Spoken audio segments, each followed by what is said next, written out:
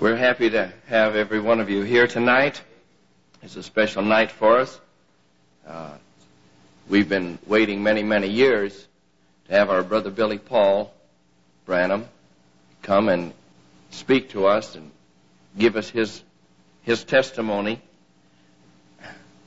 I guess I didn't get the message just entirely clear because Brother Billy, I think it was wishful thinking on his part that somebody's going to come up and speak after him. And I said, no, we set this whole service aside just to hear everything. And I said, he said, well, what are you expecting, 30, 35 minutes? I said, 2 hours at least. Sincerely.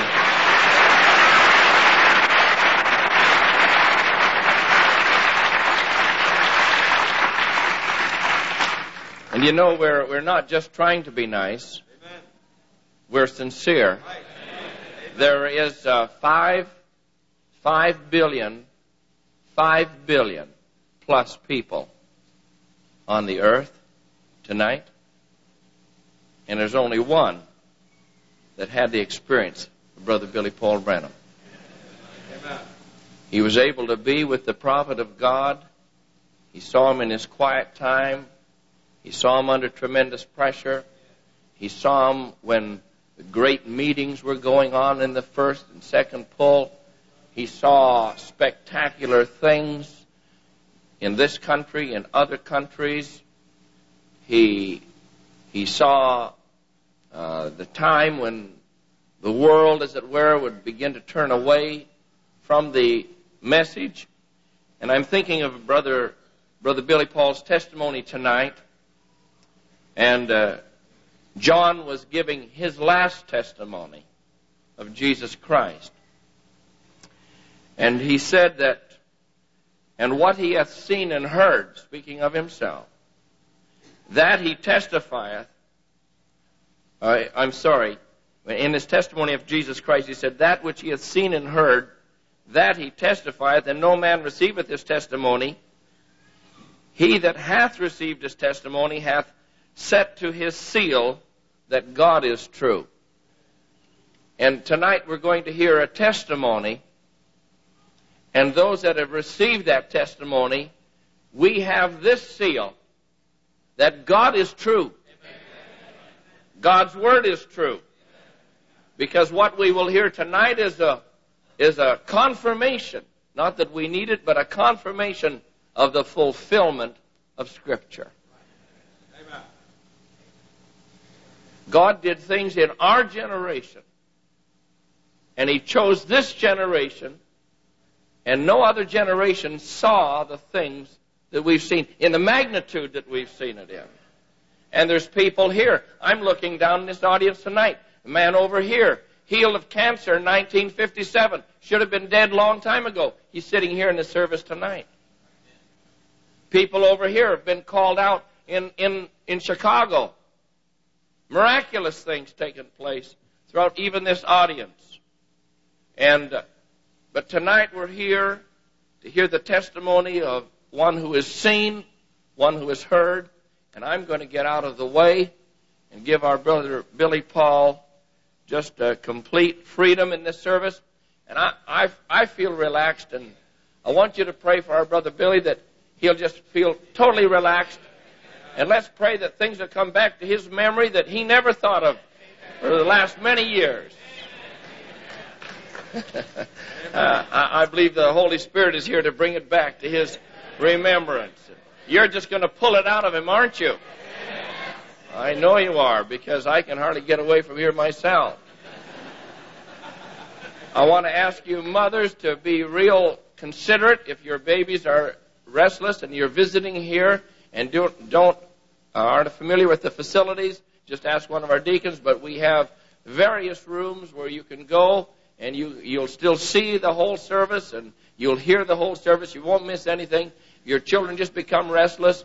Please just, if you wouldn't mind, take them so that everyone else can get the full benefit of the service. And we'd like all to be real respectful and have just as little movement as possible. Will you do that? I don't want the children to move. I want you to just sit on the edge of your seats And just let God speak to us now. Through this testimony, this witness. Let's just stand and ask His blessing. Heavenly Father, I'm thanking You from the depths of my heart personally for allowing and permitting this evening to come about.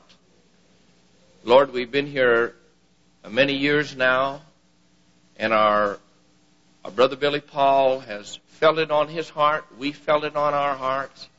And we believe that this was ordained of You this evening.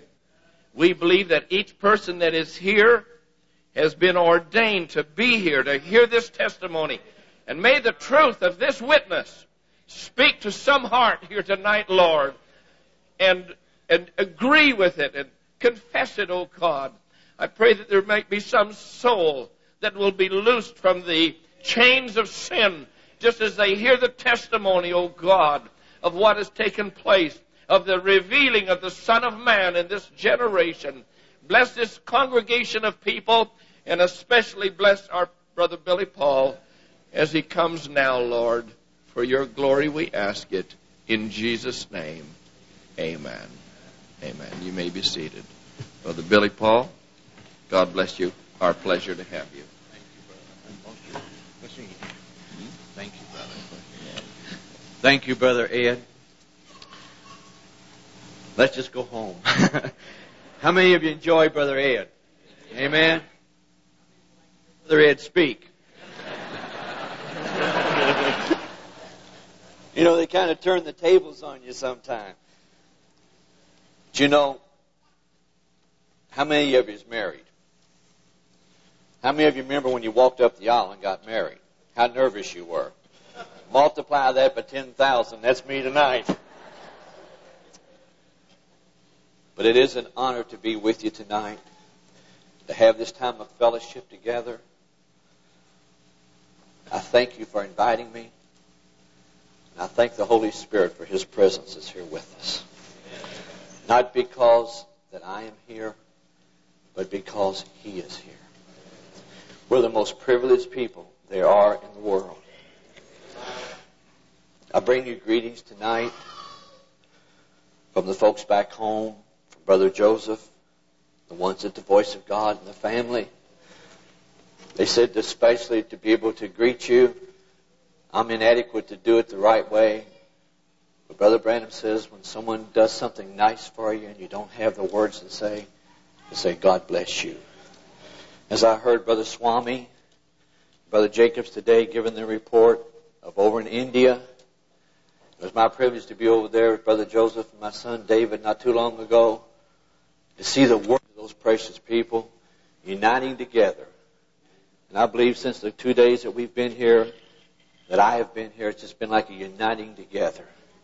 It's part of the family that you maybe never had seen, just all come together. May God continue to bless it and pray for us back home. Bring you greetings from Brother Collins and the little church. You pray for me tonight as I try to give a little testimony. Not too long. Not like Brother Ed said, but just as long as the Holy Spirit leads. Brother Ed's got me all wired up here with something. I done dropped the thing and broke it once. I just hope the Holy Spirit does the wiring tonight. Brother told me, he said, I want to hear you give a little testimony. He says, would you give me your watch? And I said, I wonder why. And he said, you never take enough time. And I thought, well, tonight's your night, brother. And he said, I just want to take your watch. And I looked and he had a cast on his hand. And I said, why? He said, I was going to break it. So I said, no, you can't have my watch. I'm sorry. I just got to put that in my pocket. But anyway, it's certainly nice to be with you. And from my wife and family, I bring you greetings. I wish that she could have been with me. And if I'd have had a little more faith, or she'd have had a little more faith, she would have been with us. But the wife is very sick in her body. She has 3 ruptured discs in her back. And we thought the trip might be a little bit strenuous for her. But God has undertaken. And she feels so good tonight. And thank you for your prayers. I was in the church the other day, and I feel better, Brother Ed, okay? So I was in the church the other day, and they was playing a tape.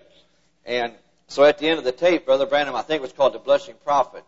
And at the end of the tape, Brother Branham was preaching. Someone says, well, I think those tapes is, we don't need to hear them. Well, Brother Ed said, just take your liberty, but I believe that you do have to hear them. Because I believe that's the voice of God to us. And I believe the anointing is on the tapes. And sitting back there, and someone said, well, Brother Branham, you know, if you preach from 63 or so forth, you know all the little doctrines, and I'm not here for that. That's not my part, you know. He says, but I said, I believe it's all the message of God, you know. And I sitting back here in my office, and Brother Collins or Brother Rogers, whoever's in charge of the service, and he was playing, I know Sister Nancy, I see her here tonight. They was playing the tape called The Blushing Prophet. I love the young people especially. And while he was playing the tape like that, you know, Brother Branham began to come down. He said the prophet was blushing. He says, not because of the sins of the prostitute, not because of the sin of the mean man. He said, because of the righteous. He said, the way that they conduct themselves. And he says, the way you talk to your wife, the way you do this. Oh, my, you know, you just preach you right in conviction. You know, I just kept getting lower and lower and lower, you know. So finally he said, on that tape, I believe it towards the end like that, he says, he made an altar call. I heard the people up in the audience going to the altar, and I was sitting back there in the back listening for the phone and things. And I slipped down under my desk and knelt down to pray.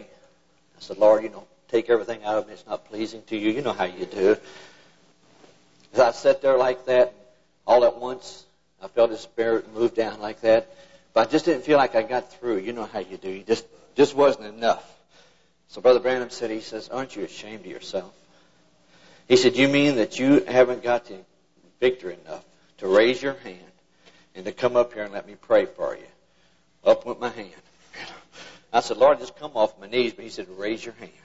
So I raised my hand like that. Just as I raised my hand, he said, God bless you, son. Oh, my. Devil come and said, he just said that. He's calling everybody son. He never said son no other time, just that one time. So I know it's for that, amen, because we know it's all the word of the Lord. To each one of you here, and I've had such a blessed time of fellowship together. And to Brother Shoutin' Billy here, how many was here last night? How many enjoyed that message?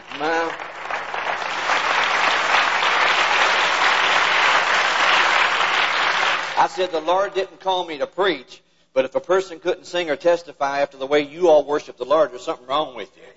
I said, I like the little freedom of worship. Someone said, well, you know, we just do it this way. No, where the Spirit of the Lord is, there's liberty. Amen?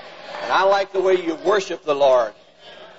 I said, it's not like, you know, I said, when I sing that song, Standing on the Promises, I don't like to sit on the premises.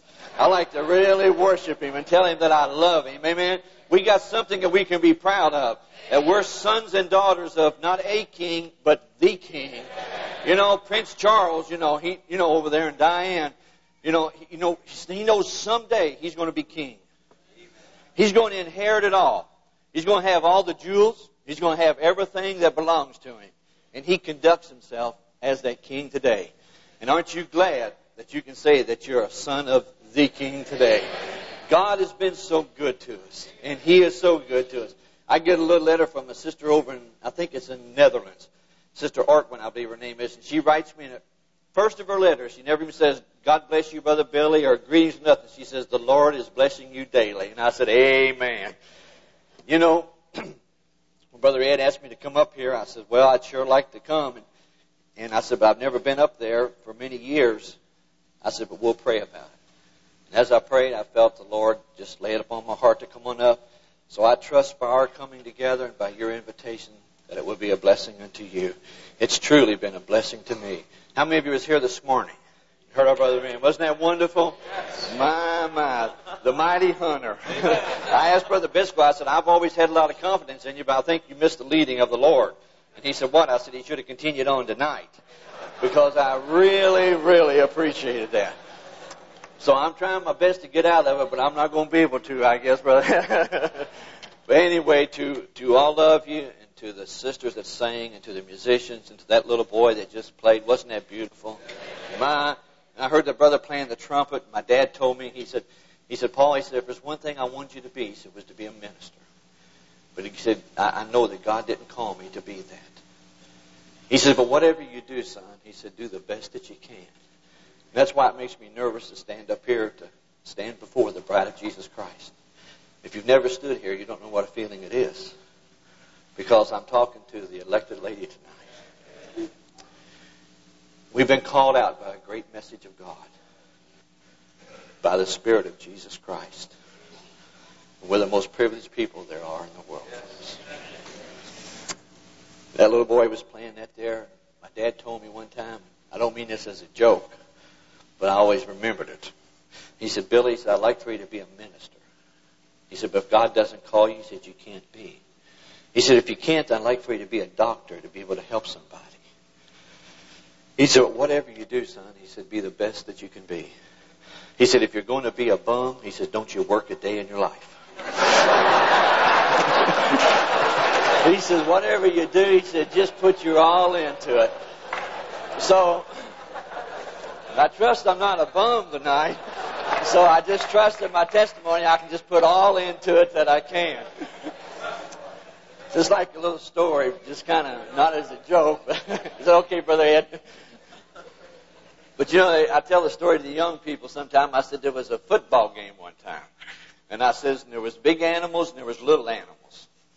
And I says the football game was about 50-0 at halftime.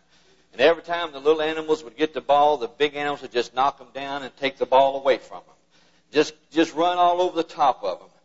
So when they went into the dressing room, the coach went in there and he said, boys, he said, I know you're doing the best you can. He said, but just try not to make such a disgrace. He said, just do a little bit better when you go back out. So they went back out on the field, and when they did, there was one little fella there. And they give that little animal, and they give it to him. He said, give me the ball. He said, I think I can make a touchdown.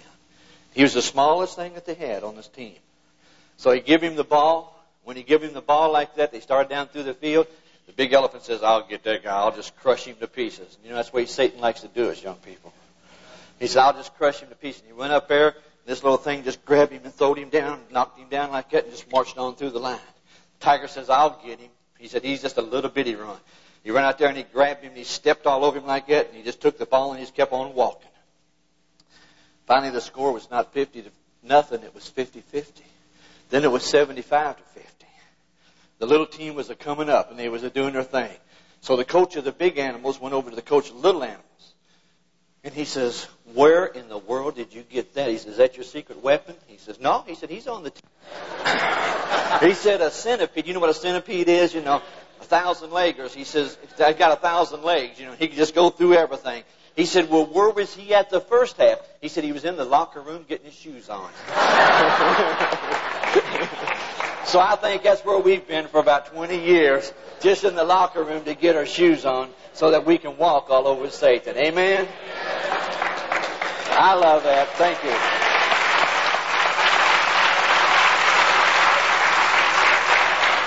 To be here in the house of God tonight, what a memorial to the message of the hour. What a blessing, Brother Ed. Brother Ed's been my friend, my buddy. I've known him for many years. And this is the time you're supposed to say nice things. Where's Brother Tom Brown? Where's Tom Brown? It's my time to get even, Brother Brown.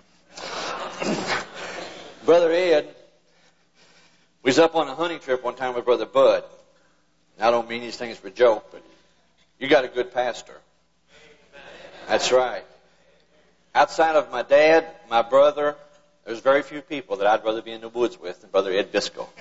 He knows his way around. And as he's talking about hunting with Brother Vim today, you know. And so, anyway, we was up in Canada. I think Brother Tom was there, and I know Brother Joseph was there. We rode all day long back to get into camp. How many of you know Brother Bud Southwick? Well, Brother Bud, you know, sometimes you don't get everything planned out just the way it is. This is your turn now, brother. Okay. So anyway, we got back here in camp, and we couldn't get across the river that evening. So we set up on a sandbar. Well, about 12 or 1 o'clock, here comes the awfulest storm. Rain, hail, snow, blizzards. All of a sudden, our tent just went kafooey. Here we laid out underneath the heavens like this here, and it's snowing and raining.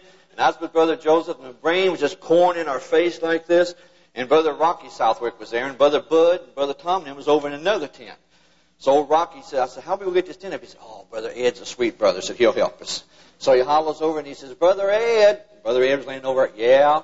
He says, Brother Ed, he says, come help us. Brother Ed says, don't call me brother.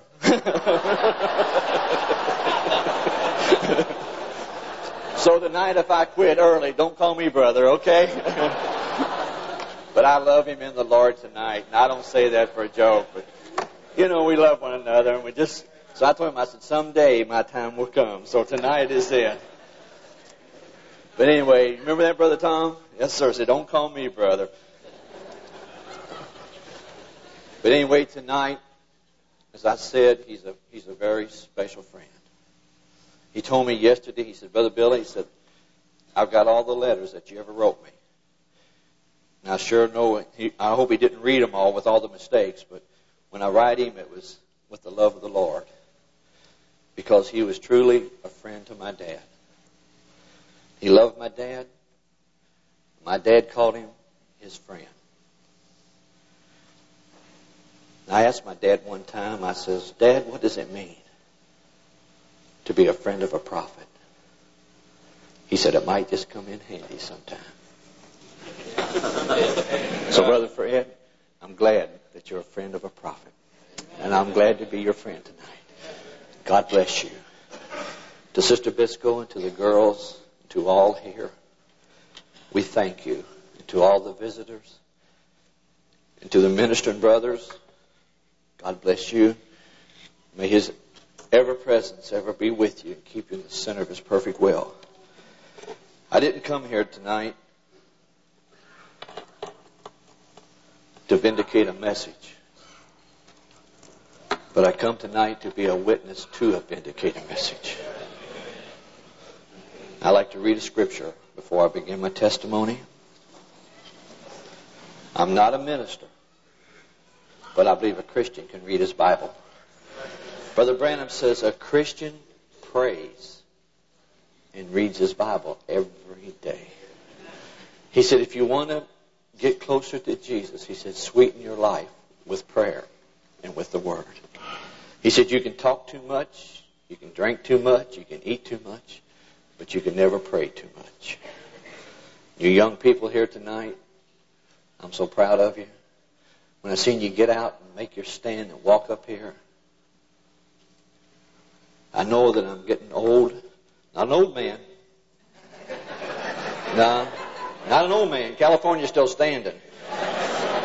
Someone said, how old are you, Brother Billy? I said, 53 going on 70. I says, but nevertheless, I says, but as I see my time getting closer and closer and closer, and it's not an easy thing. It's not been an easy road. But it wasn't easy for Jesus. It wasn't easy for Brother Branham. It's not easy for you.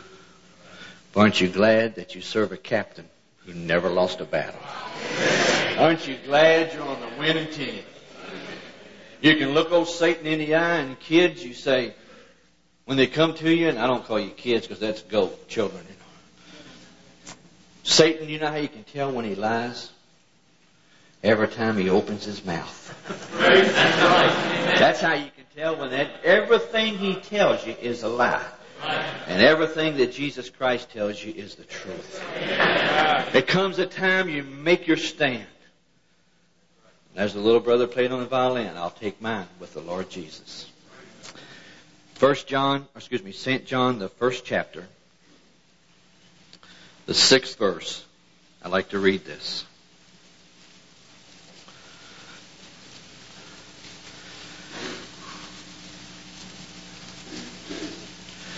There was a man sent from God whose name was John.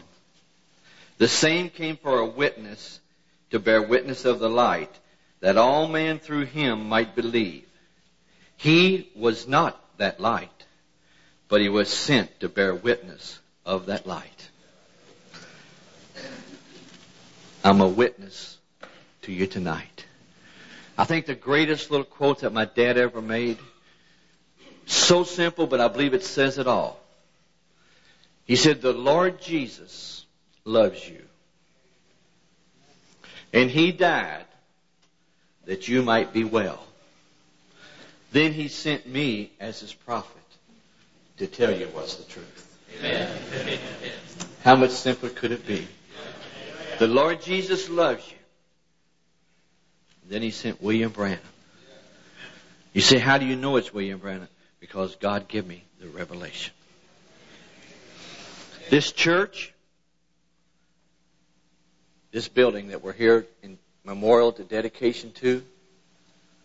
Brother Ed gave me the little history of it. I'm sure he'll repeat it to you. It's a testimony of your faith in this Word and in Jesus Christ. Brother Branham said in the dedication of the church, he said, the beauty of the church is the character of the people. How blessed we are. The beauty of this church. Look at this church. It's the character of the people.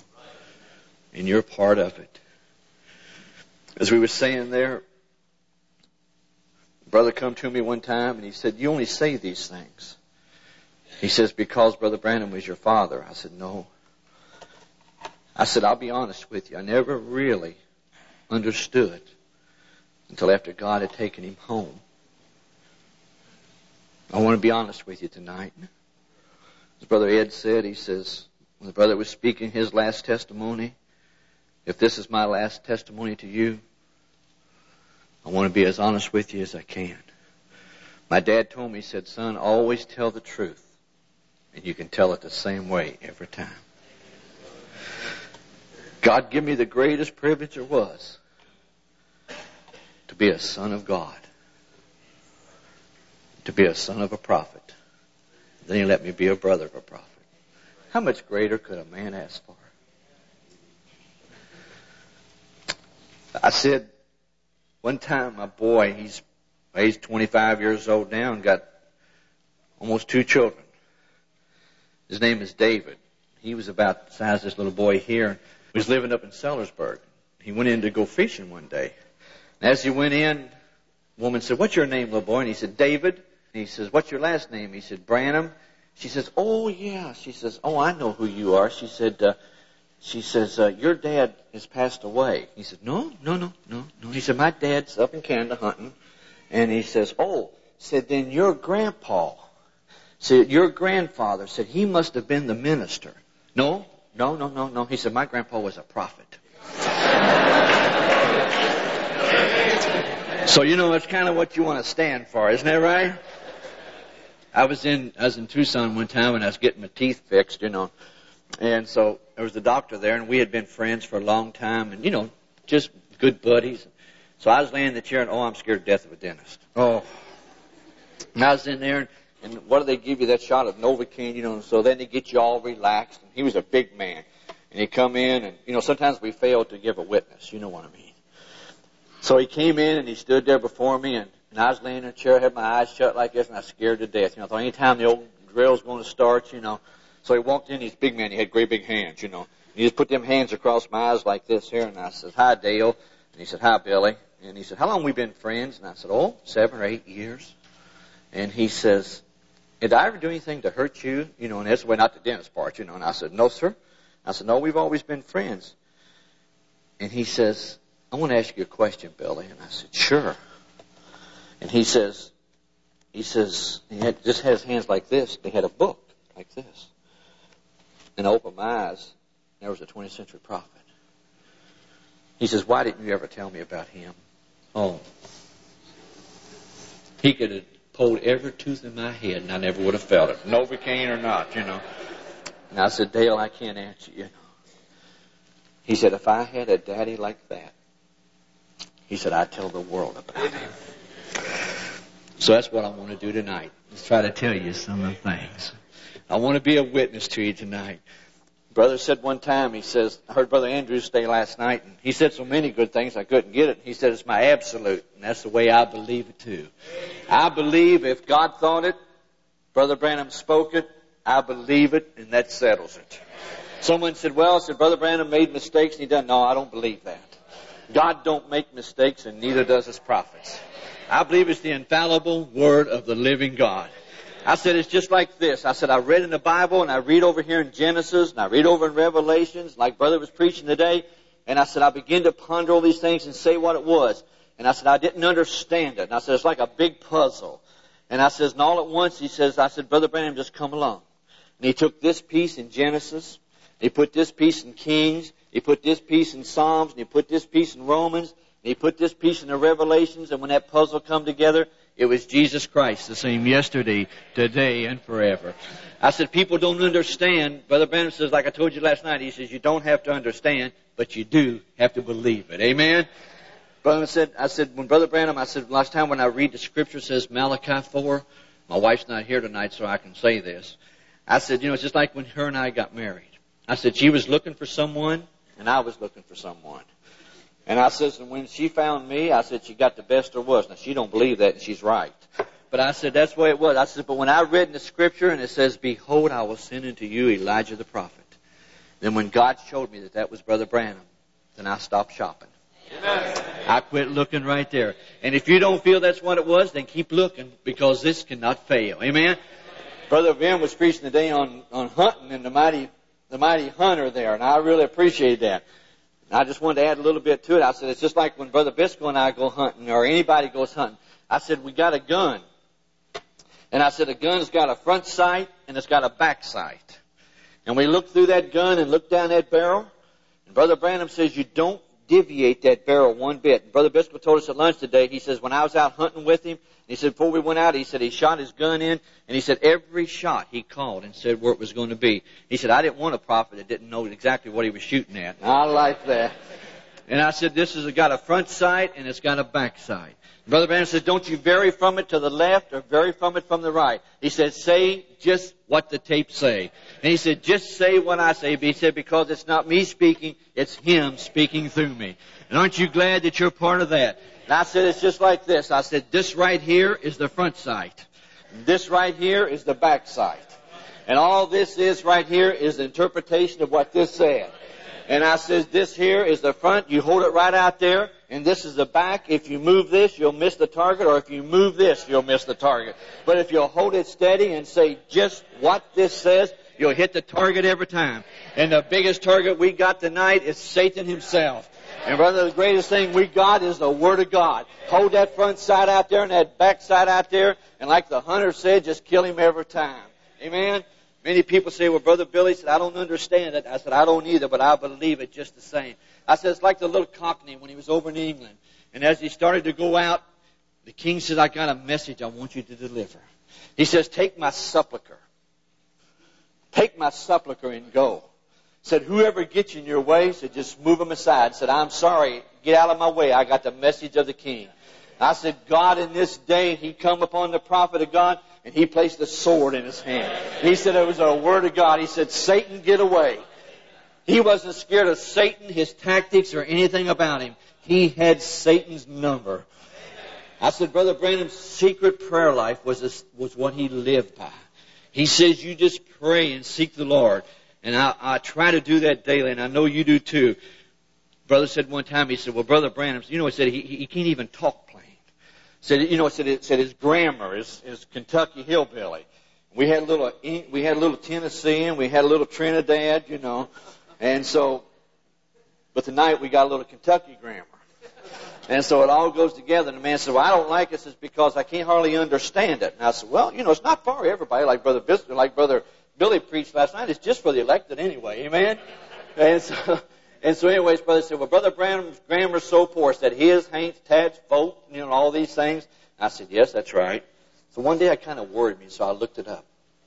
You know what the word grammar means? The ability to make yourself understood. Oh. The ability to make yourself understood. Brother, if anybody had the ability to make yourself understood, it was a prophet of God. And the common people heard Jesus gladly.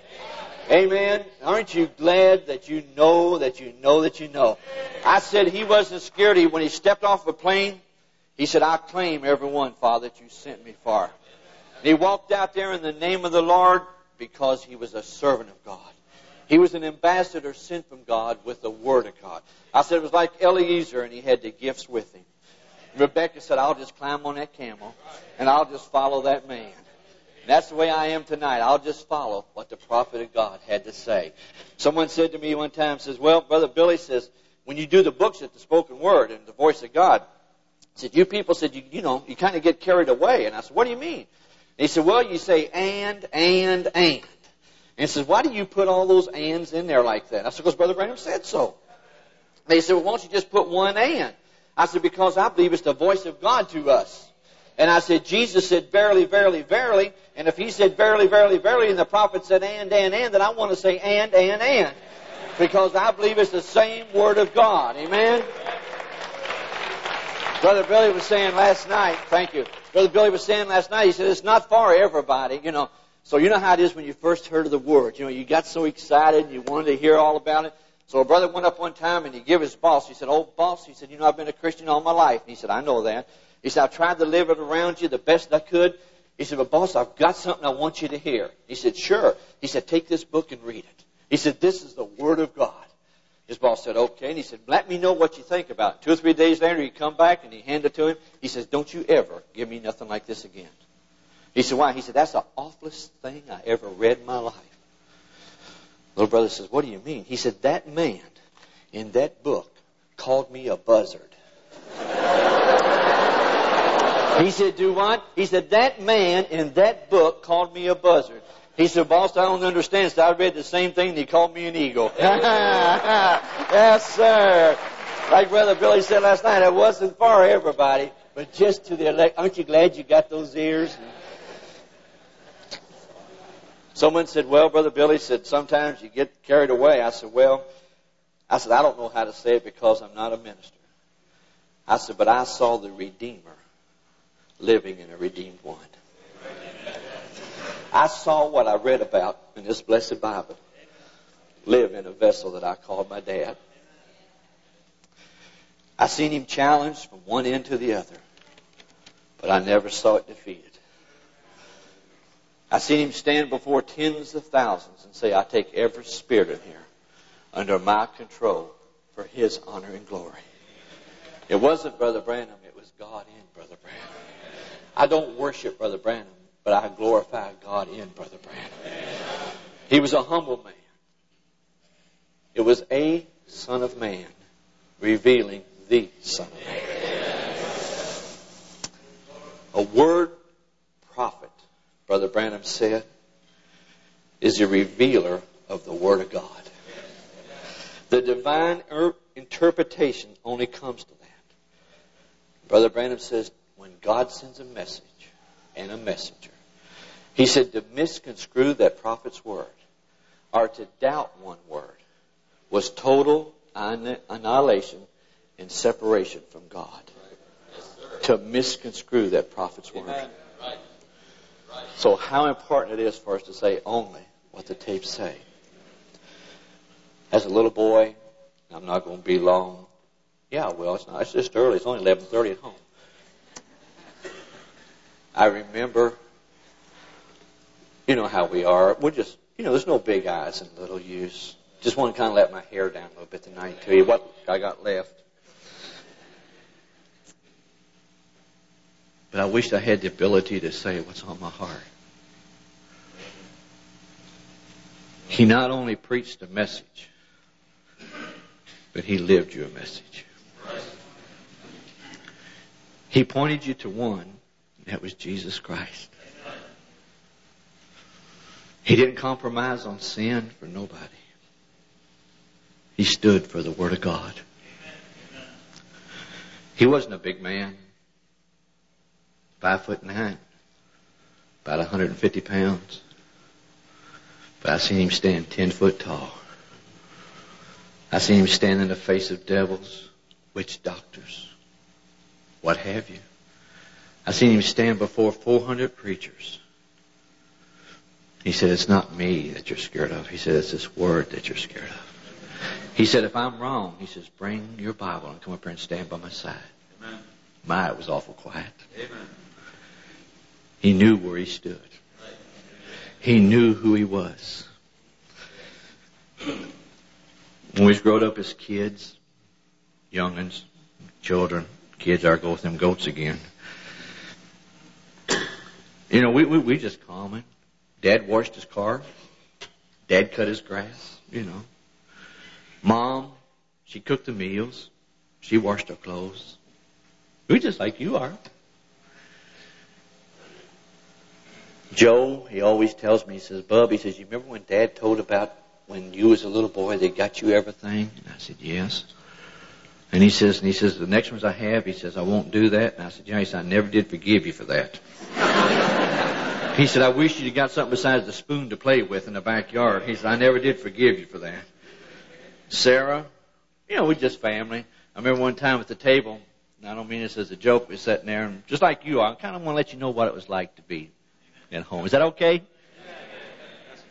Sarah was sitting at the table one day, and any of you have to eat leftovers? Oh, ain't that awful? Man, I don't like them leftovers, So we're sitting there, and Sarah was sitting at the table like this. Dad, he always asks us Bible questions. Oh, my, That's right. He asked us to take us for a ride, Bible questions. You might get by the first time not knowing the answer, but I'm going to tell you the second time you was in trouble.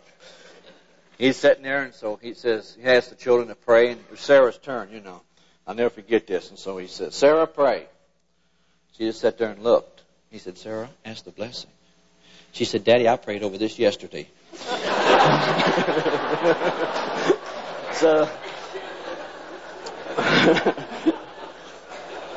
So see, we was just, we're just all family, amen. I remember as a little boy, I walked out in the yard, and I'd want to go play basketball or something. It's okay. I'd go out there, and I'd get up in the morning, and like you all, and I want to go out and shoot a few hoops or something, I'd look out there, and there'd be ambulances. There'd be people sitting in the driveway. Maybe go to the counter to get a donut or something at the kitchen table, and there'd be airplane tickets from everywhere around the world. I didn't really understand all of that. I'd see those ambulances out there, and maybe be an old dad in there with a crippled baby.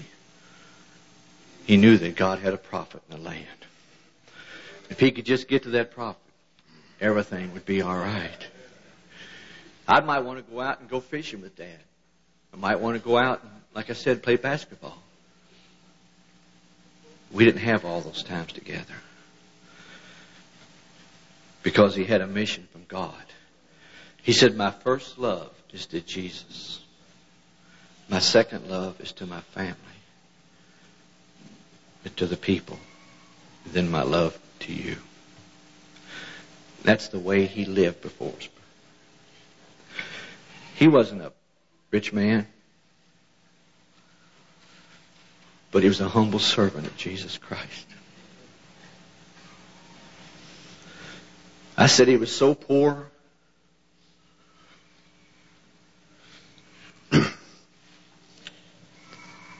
that he had to borrow a suit to preach in.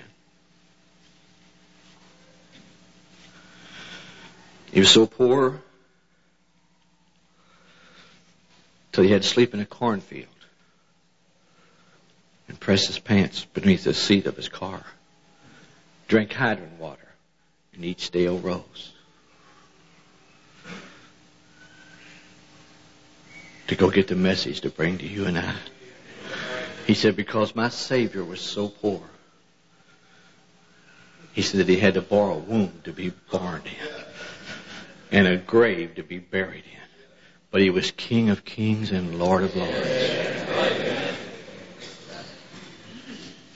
You understand what I'm trying to say to you?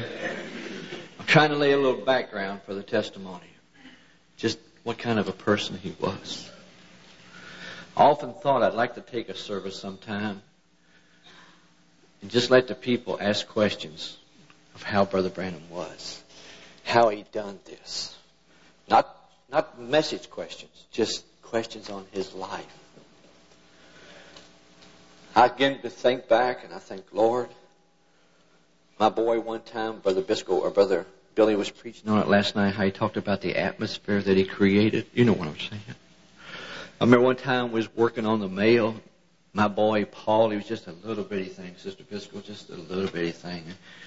My dad just, I don't mean worshipped him, but he said them grandchildren don't have no sins, And he just loved him so much. And he'd come over, and every time Dad would come in the house, and we had the little office in there, and we was trying to work on mail, and it was just so hard. And Paul would run up and he'd say, Daddy this and Daddy that, Papa, Papa, Papa. And Daddy pat him, and he says, now go on away now. He says, your daddy now is working on the mail. And he says, pretty soon, he said, Grandpa will be finished, and he'll play with you. About 2 minutes, here he come back, Papa, Papa, Papa, like this. And he said, now go on away, Paul. So about the third time, my patience, was gone. You know how you do. So he had on his little diaper, and when he walked by like that, I just whopped him, you know. And when I whopped him, I screwed him about that far, you know. So when he did, Dad just got through, and he just picked up the mail, and he just laid it aside. He says, "Come here, son." And that was real unusual for Dad to do anything like that. And I says, "What do you mean?" He said, "Bring that baby here." He set him on his lap. And he says, "Now, you heard what Grandpa said." And he said, "You heard what your daddy said. He's not going away, and then Grandpa will play with you." So Paul, he cries, and he goes on in the room with Mom like that, with Lois. So when he got in there like that, and Daddy says, "I want to tell you something. I knew I was in trouble." He said, "No, I want to tell you something, Paul." He said, "You got to correct that child." He said, "But you done it wrong." I said, "What do you mean, Daddy?" He said, "When you struck that child," he said, "you was mad." I said, "I sure was." And he said, "That was wrong." He said, "You do it in love." He said, "That child has a guardian angel with it." And he says, all through his life, and he said, it's to protect that child.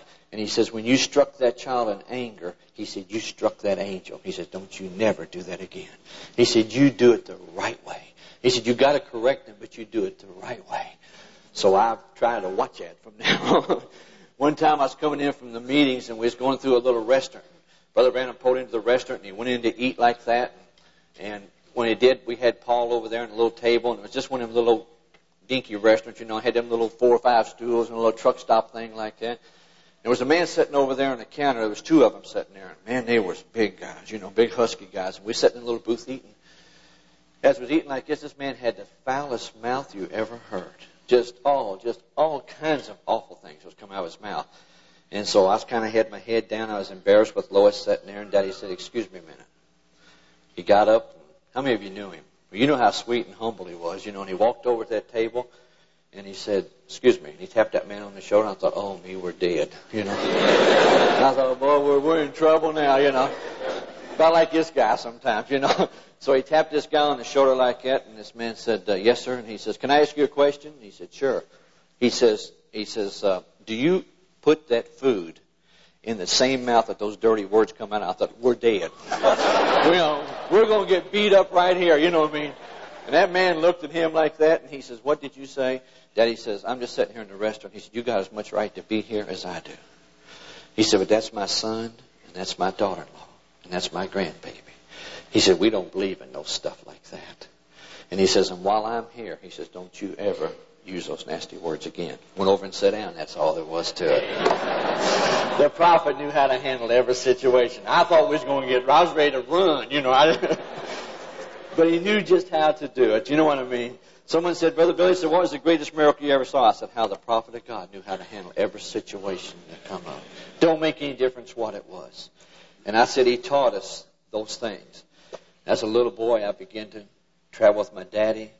I wasn't much bigger than this little boy sitting here looking intensely at me right now. The brother asked me at the table today, he says, "Brother Billy, would you tell about when you first saw the angel of the Lord?" I know you've probably heard it 1,000 times, but it just blesses my heart that I can share it with you tonight. We stand in a little hotel up in Vandalia, Illinois. My dad had always told me about Jesus, like I tried to tell you in the first half an hour of my testimony here, that I saw that life of Jesus that I read about in the Bible manifested through me. I didn't understand it, but I saw it. He told me about the angel of the Lord and what he looked like. And I believed in my daddy because he never told me nothing but the truth.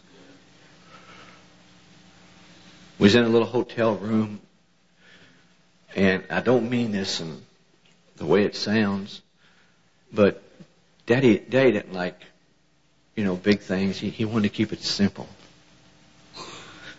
I believe it was God hidden and revealed in simplicity. And we stand in a little hotel room. Didn't even have a bathtub. We didn't even have a restroom. All we had was a little sink. You've probably stayed in those little places. My dad's brother Donnie and I was there sleeping.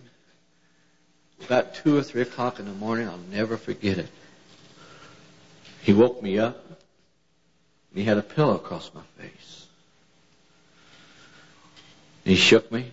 He said, "Paul?" I said, "Yes, Daddy." He said, "You know that one that Daddy talks about, the angel?" I said, "Sure." He said, "He visited me tonight."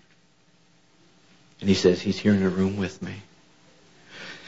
He says, I asked him if I could wake up you and my brother Donnie, that they could see you. And I don't say this because I'm nothing. But he says, the angel of the Lord said, you can wake up Billy. I asked Daddy one time, I said, why, Daddy, did that happen? He said, because God called you to work with me, son. He says, when Daddy takes the pillow from your face, he said, you know where the wash basin is? And I said, sure. He said, you look over there in that corner, and he says, he'll be standing there.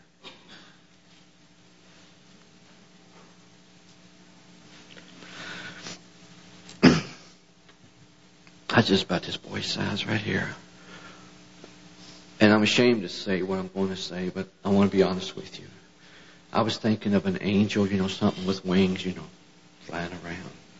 Because I hadn't listened close enough.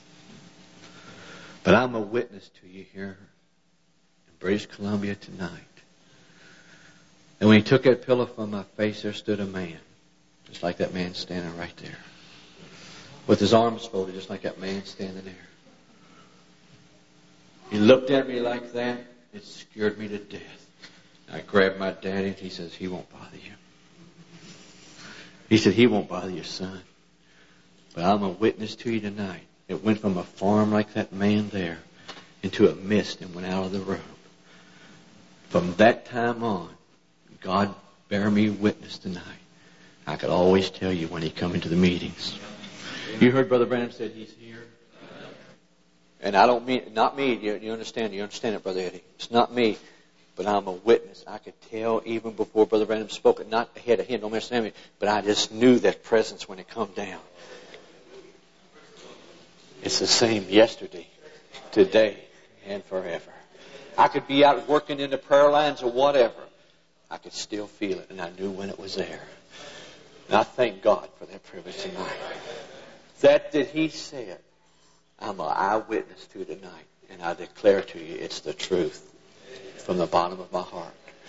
I started traveling with my dad, all the mighty meetings, you know what I mean, and all these things. I remember up here in Canada one time, and I'll just relate a couple incidents here, then I'll taper off here. I remember being in Canada. I've forgotten how where it was at in Calgary or somewhere down there. And it's the only time that I ever saw, I don't know why I related this in the testimony or not, but Brother Eddie prayed the Lord would remind me of something, and he just did. I saw a woman with just her face was plain. I don't know how to explain it to you. I don't know what to say. But I seen her, she didn't have no eyeballs. She just had slits in her face. Can you imagine that? Just total skin and just slits like that. I saw Brother Branham pray for her and ask in the name of Jesus Christ. And I was just a little boy, and I sat there and watched them eyeballs form in them sockets. Amen. That's the one that I'm giving a witness to tonight. God that was in his prophet.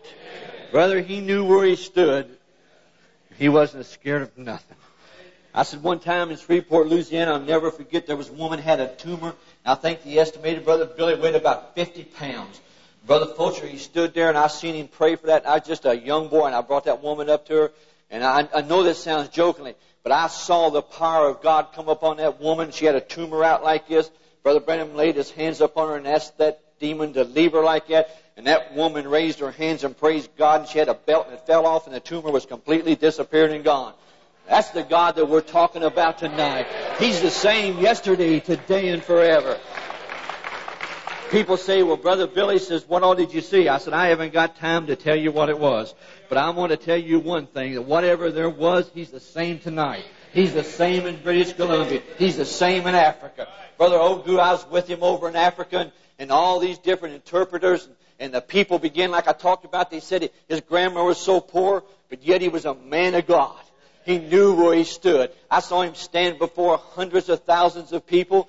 And he stood there one night, and there was 9 different... I feel better, brother. Amen. He stood before 9 different interpreters there one night, and as he began to speak, he said, I don't know what the word was, but he told something about the Word of God. And it went through this interpreter and went through that interpreter and went through that interpreter. They said Brother Branham's grammar was so poor he didn't even know what his and Haines. But brother, I saw him stand before 100,000 people, and he turned to that interpreter, and he said, "What did you say?" He said, "I said just what you said." He said, "No, you didn't." He says, "No, you didn't."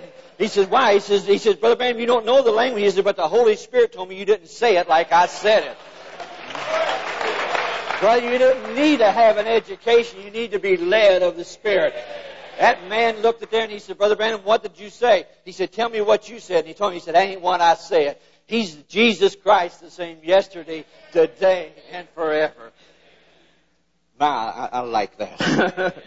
Brother Collins, one time, he said, our pastor at the church there, he said, the first time I saw Brother Branham, he said, I was in Macon, Georgia. I know you know about this, sister. And he said, I went down there and he said, I was a Methodist. Well, we forgive him for that, you know. It was all something one time, right? And he said, I went down to, he said, I was in the Methodist Bible school.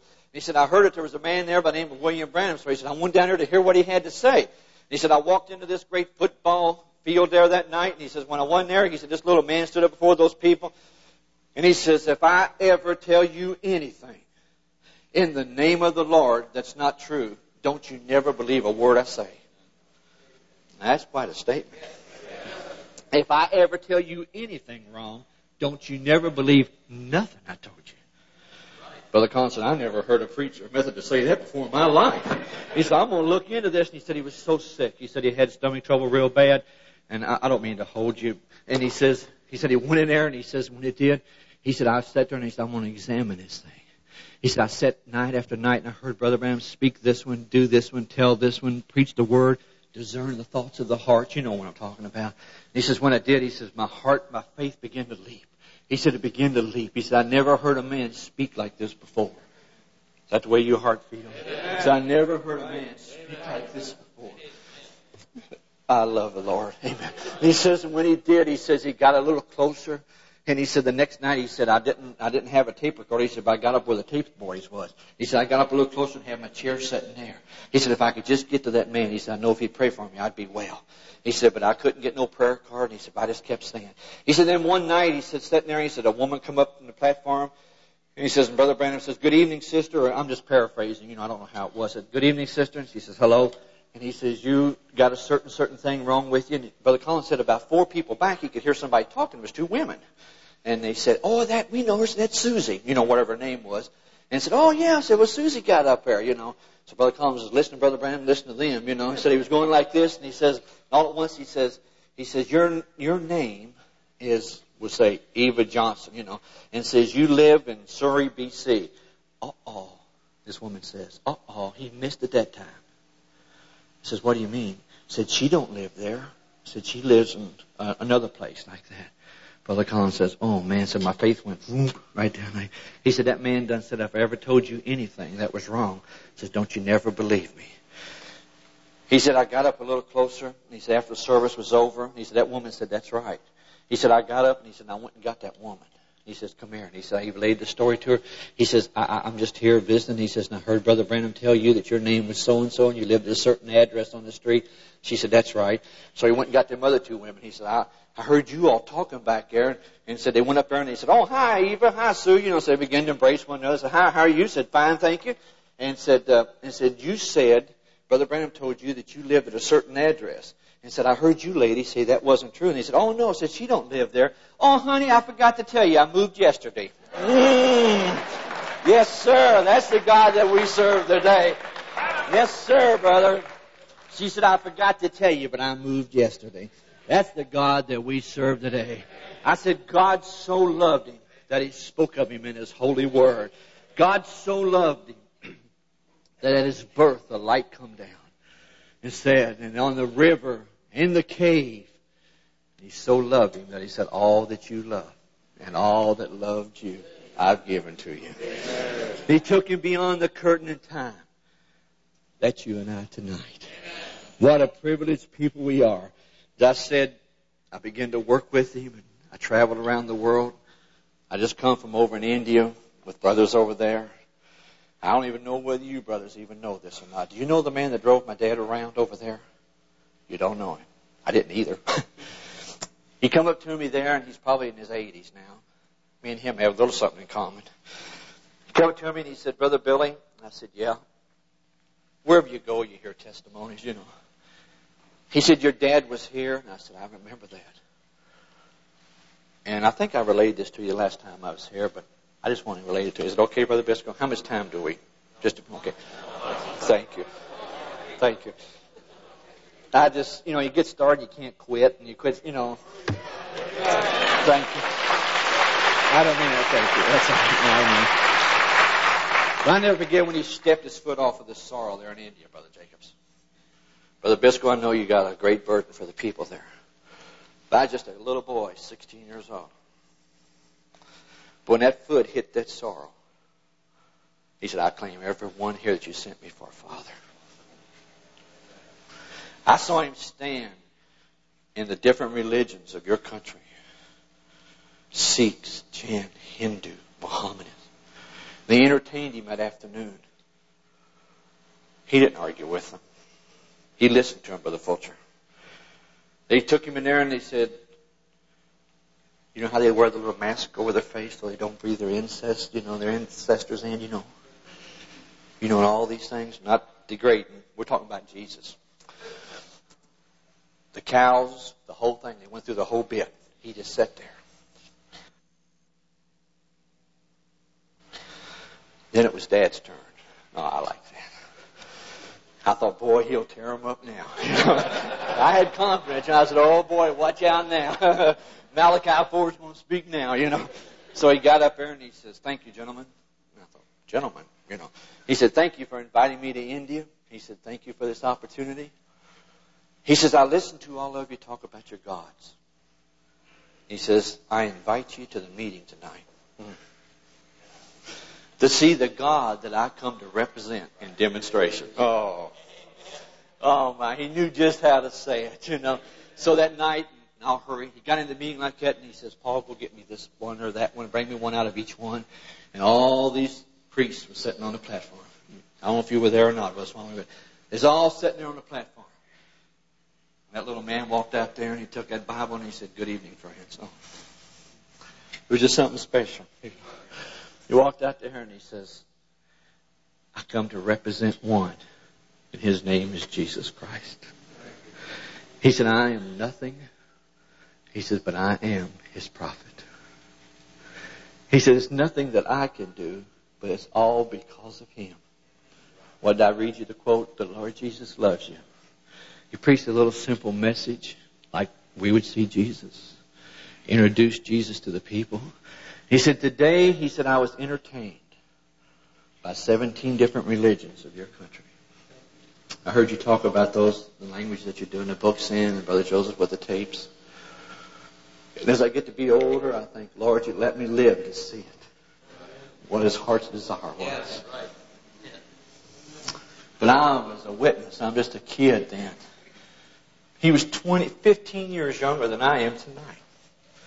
He stood there before them thousands and thousands and tens of thousands of people. He brought this blind man up. He stood there before those people. And he said, gentlemen, he said, I listened to you talk about your gods. He said, how many of you people in here belong to these religions? Them little black hands went up everywhere. He said, I heard you talk about your religion and about your gods.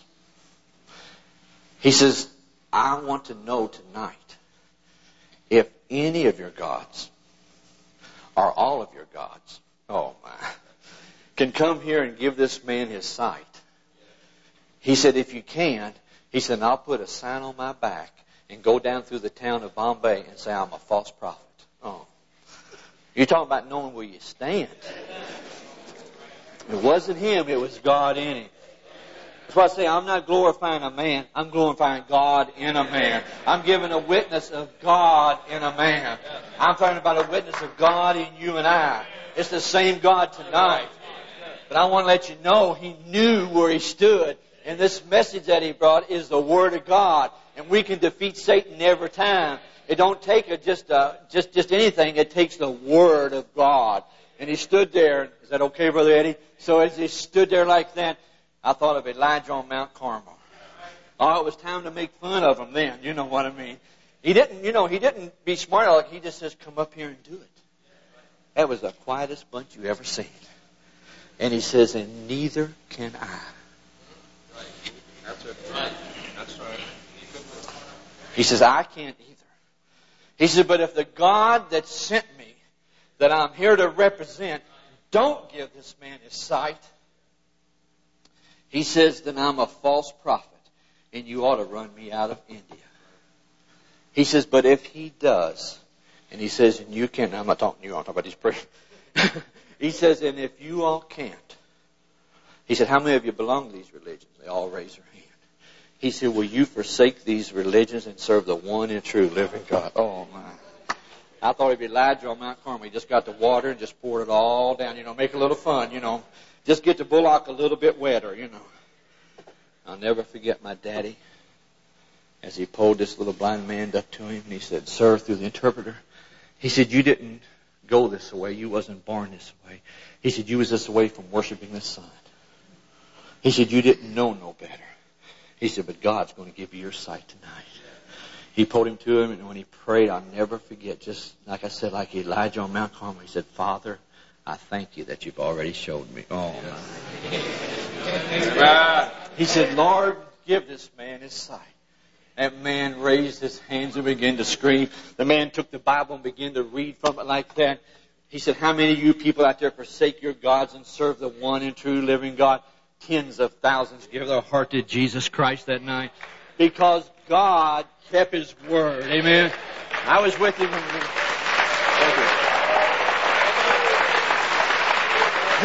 Thank you. Glory to God. Where's the sister here that was from Germany last night? Where's she at? I know I met somebody from Germany last night. Are you here? Where are you at? Okay, sister. I remember I can just tell about all the countries, But I said, well, we got enough time. Sure we can. But anyway, it was over in Germany. Thank you. When I was over in Germany, I'll never forget talking about the family, He loved his family, and he wanted to be home with them.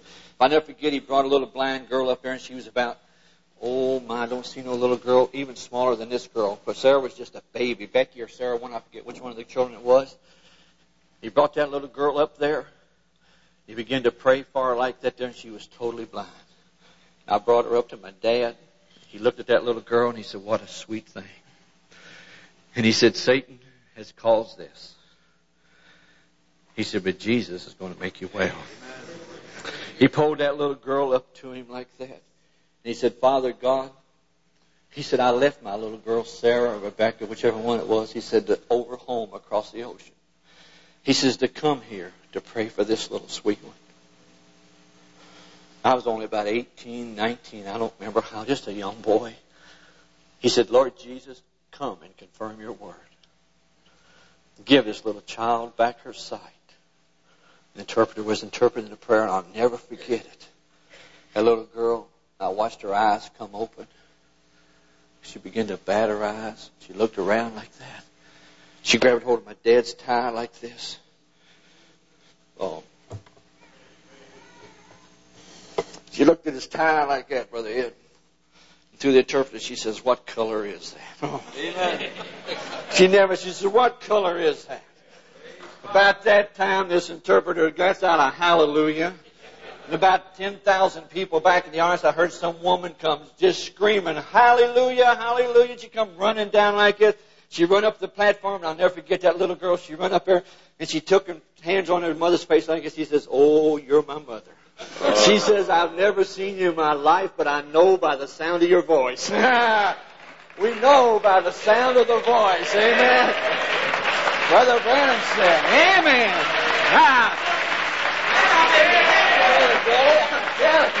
We know, like Brother said, by his voice, and that was a mighty voice.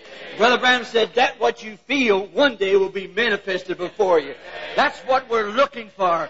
That's the hour that we're looking for. He cannot fail. He's Hebrews 13:8. Can I tell one more? Just one more. Okay. I feel better now. Yes, sir. He said he went down there. I was up here in Canada with him. Someone says, it was kind of hard to figure out. I said, you don't figure out a prophet. You just take him what he says. I said, but you better approach that word right. I saw a man walk in one time, and this is one of our people in our church, the Tabernacle. He walked in, and my dad was having interviews. This man walked in, and he said, Brother Branham, he said, I want to ask you a question. Daddy said, sure. He said, what should I do about birth control? Daddy said, what's your problem, brother? He told him. This is a brother in our church now. Are you following me? He told him. Brother Branham said, you should. He told him what to do. Brother said, thank you. He went out. Probably 5 or 6 people later, another brother from our church. He come in. He said, Brother Branham, he says, what about birth control? And Daddy said, what's your problem? He told him. Daddy says, don't you do it. Man, you know, here's Brother Biscoe, here's Brother, as a for instance. I thought, what? So after he left, Daddy said, what troubling you? And I said, nothing. Like I told you last night. He said, what? And I said, you told Brother, not you, you know. I said, you told Brother so-and-so, yes. You told Brother so-and-so, no. And I said, they both told you the same thing. He said, but Brother so-and-so was lying to me. The prophet knows the heart. Say only what the tapes say. Only what the tapes say. You see, when I can't figure it out, you don't have to figure it out. Just believe it. One time there was a sister. I'm going to tell 2 more things now. I just thought of something. Okay?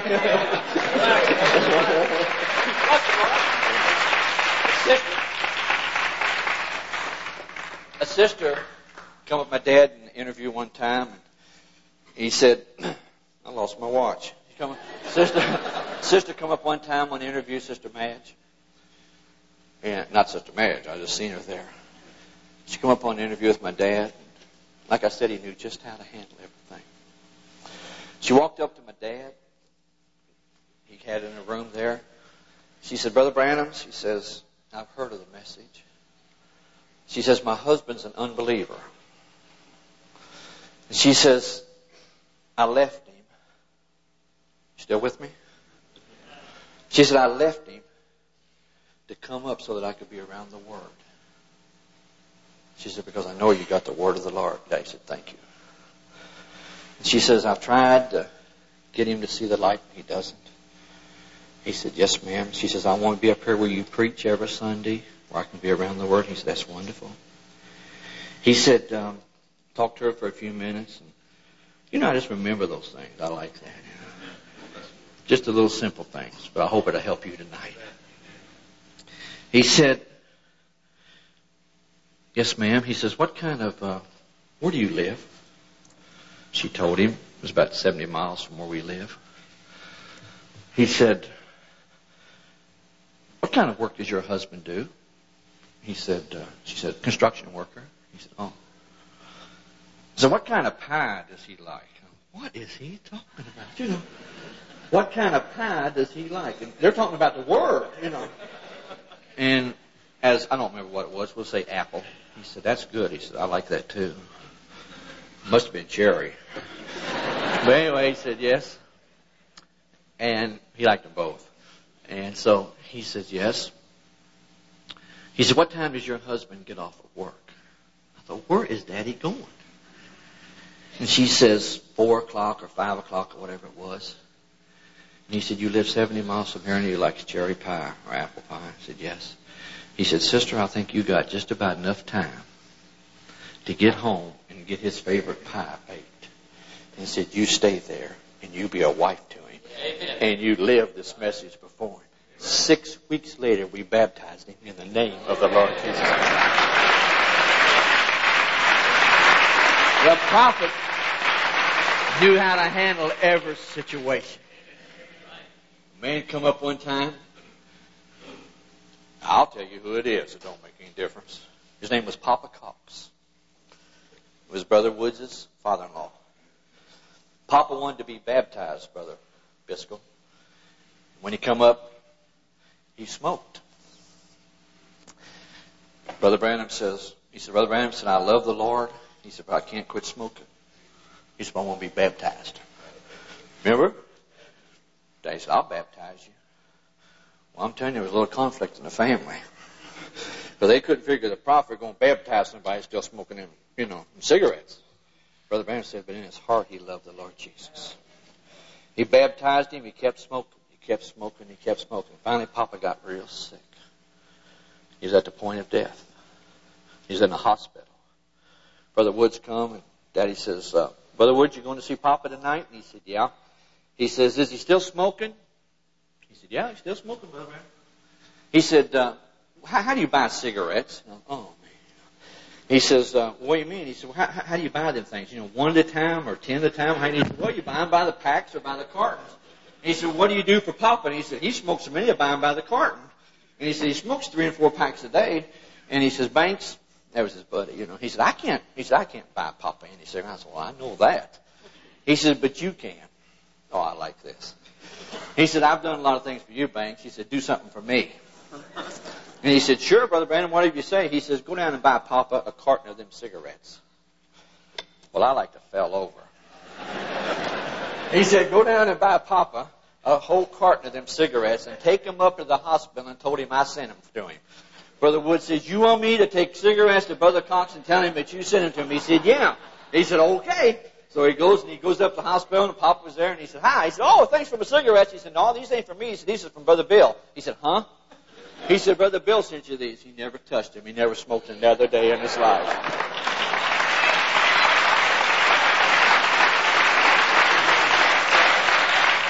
Don't try to figure it out. Just believe it. Amen? I like that one. That's right. Brother come to him one time. I said that God so loved him that he wrote his name on a mountain. Took his picture beside him. Put his face upon a rock. Put his word in our hearts. I like that too.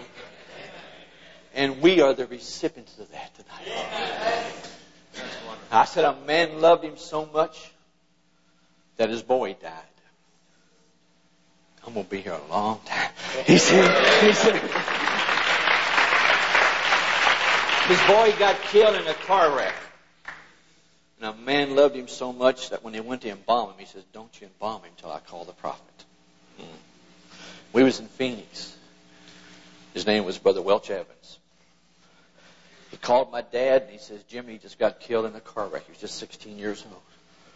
He says, I don't know whether to embalm his body. He said, but if you'll pray, he said, I believe God will send him back to me.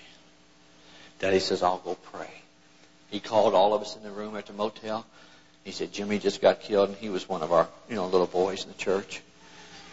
And man, we just all grieved and began to cry. He said, you all pray with me that God will show me what to do. I'll never forget about 8 or 10 hours later, he come in. He said, Paul, get Brother Evans on the phone for me. I got Brother Welch on the phone. He said, Brother Welch, I hope you understand this. I'm telling you, this is my testimony. He said, I searched for him, and I searched for him. He said, I looked everywhere. He said, finally I found him. And he said he was standing in the presence of that light. And he said, Welch, if you want him, I can pray and ask God to give him to you. He said, but if he is my boy, I'd leave him right where he is. He said, that's good enough for me. God so loved him. Man so loved him. That he wouldn't even bury his son until he asked God's prophet what to do. I got a cousin. His name is Charlie Conlon. I'll never forget this.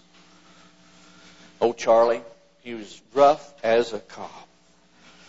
Mean as a snake. Fight anything that could walk. Just one of those kind of guys, But he had a heart this big, But he just wouldn't give it to Jesus, He was down at the filling station one day. Don't you laugh at me. He was down at the filling station one day, and he said he had $1, Brother Fulcher. And back in those days, it was kind of tough, So he said he had $1. Hey, that's a whole lot there. There he is. $1. He said he was going to get $1 worth of gas. And he said he looked up and he says, and here comes Dad. He said, oh, here comes Brother Bill. He said, I don't want him to see me put this $1 worth of gas in my car. So he stuck it in his pocket, and he just standing there whistling around. Daddy said, hey, Charlie. He said, yeah. He said, I want you to do something for me. And he said, do what? He said, I want you to do something for me. He said, sure. He said, I'm on my way to a meeting in California or somewhere. And he said, when I'm going, he said, I want you to go down and see Uncle Andy and tell Aunt Etta that I said to tell Uncle Andy to get baptized this afternoon. He said, you want me to go down and tell them something from you? And he said, Charlie, I'd go myself. He said, but I haven't got time. He said, but Uncle Andy has to get baptized today. He said, God just met me in a room up there and told me to tell Uncle Andy to get baptized. And if he doesn't, you tell Aunt Etta that the undertaker will be there at 7 o'clock tonight to get him. Now here's a man that's not even a Christian, going down to tell his uncle. And everybody knew how Charlie was. He says, well, Brother Bill, he says, do it for me, Charlie, will you? He said, I've done things for you. He said, sure will, Brother Bill. So he told the filling station attendant, he said, fill this boy's car up. So he's going to do something. Oh, no. He said, I got money. He says, no, fill this boy's car up. He said, no, I got money, Brother Bill. He said, keep that $1 you got in your pocket. He said, keep that $1 you got in your pocket and go do what I said. He even knows how much money you got, don't he? Yes, sir. God knows, don't he? So he said, okay. So he went down. He said, he went in there and he said, well, Aunt Alice, you ain't going to believe this. He said, Uncle Andy, you ain't going to believe this. He said, I just met Brother Bill and he told me to tell you to get baptized today in the name of Jesus Christ. Uncle Andy said, I ain't going. He said, I'm going to tell you what else he said. He said, if you don't, that Tuck Coots, the undertaker, will be here at 7 o'clock to get you. He said, well, I don't care. He said, I don't feel to be baptized and I'm not going to. Charlie said, I just sat down. He said, 7 o'clock. The undertaker come and got him. Do all that the prophet says. Amen. Right. Amen. God is the same yesterday, today, and forever. One time, I was up here in Canada, my Uncle Donnie. I'll never forget this. He was standing there. I think I told this story over at Brother Hildebrandt's church. I'm sure I did. He was daddy, he was brother, but he was more than daddy. And he was more than a brother. My uncle was helping in the prayer lines. A little girl come up, all crippled. I'll never forget this. She had this little braces. She walked up like this. She stood before my daddy. Daddy said, hi, sweetheart. She spoke to him. He said, she had something like this. He said, what you got there under your arm? She says, a pair of shoes.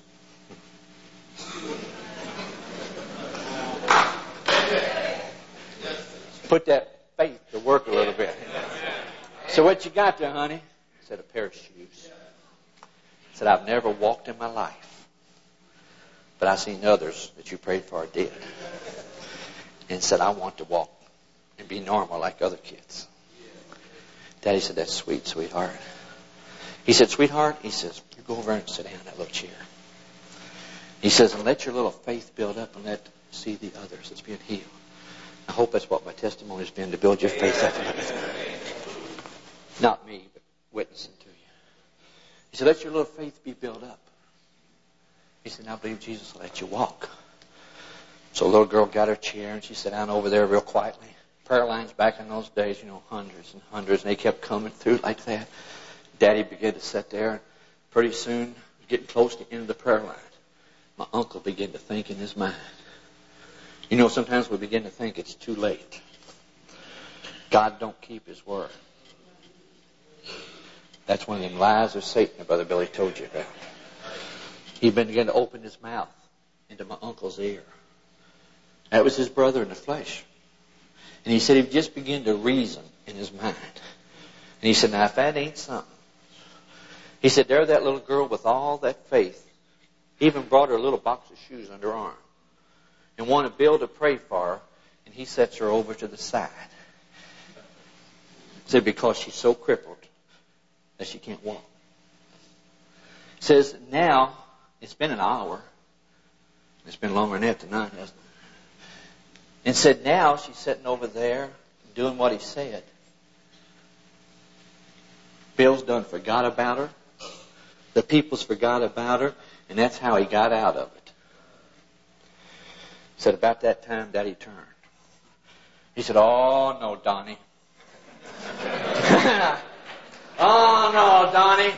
He said, "I ain't forgotten, neither's God. Go get her." Yeah. He didn't have to say nothing, just thought it. He said, "Go get her. Here she come." Little box. He said, "Sweetheart," he says, "is your faith ready?" She said, "Yes, it is." He said, "In the name of Jesus Christ, give me those crutches." Now there she went. Yeah. She put them shoes on and walked all over that auditorium. He's the Jesus Christ, the same in Vancouver here tonight. He's the same God in Africa. He's the same God in India. He's the same God in Germany. He's the same God in Murfreesboro. He's the same yesterday, today, and forever. One time in Fort Wayne, then I'm going to close, I promise. One time in Fort Wayne, I'll never forget this. We got up one morning to go to eat. My dad ate real light. He spent all of his time in prayer. 3 o'clock every day, my dad would go to prayer.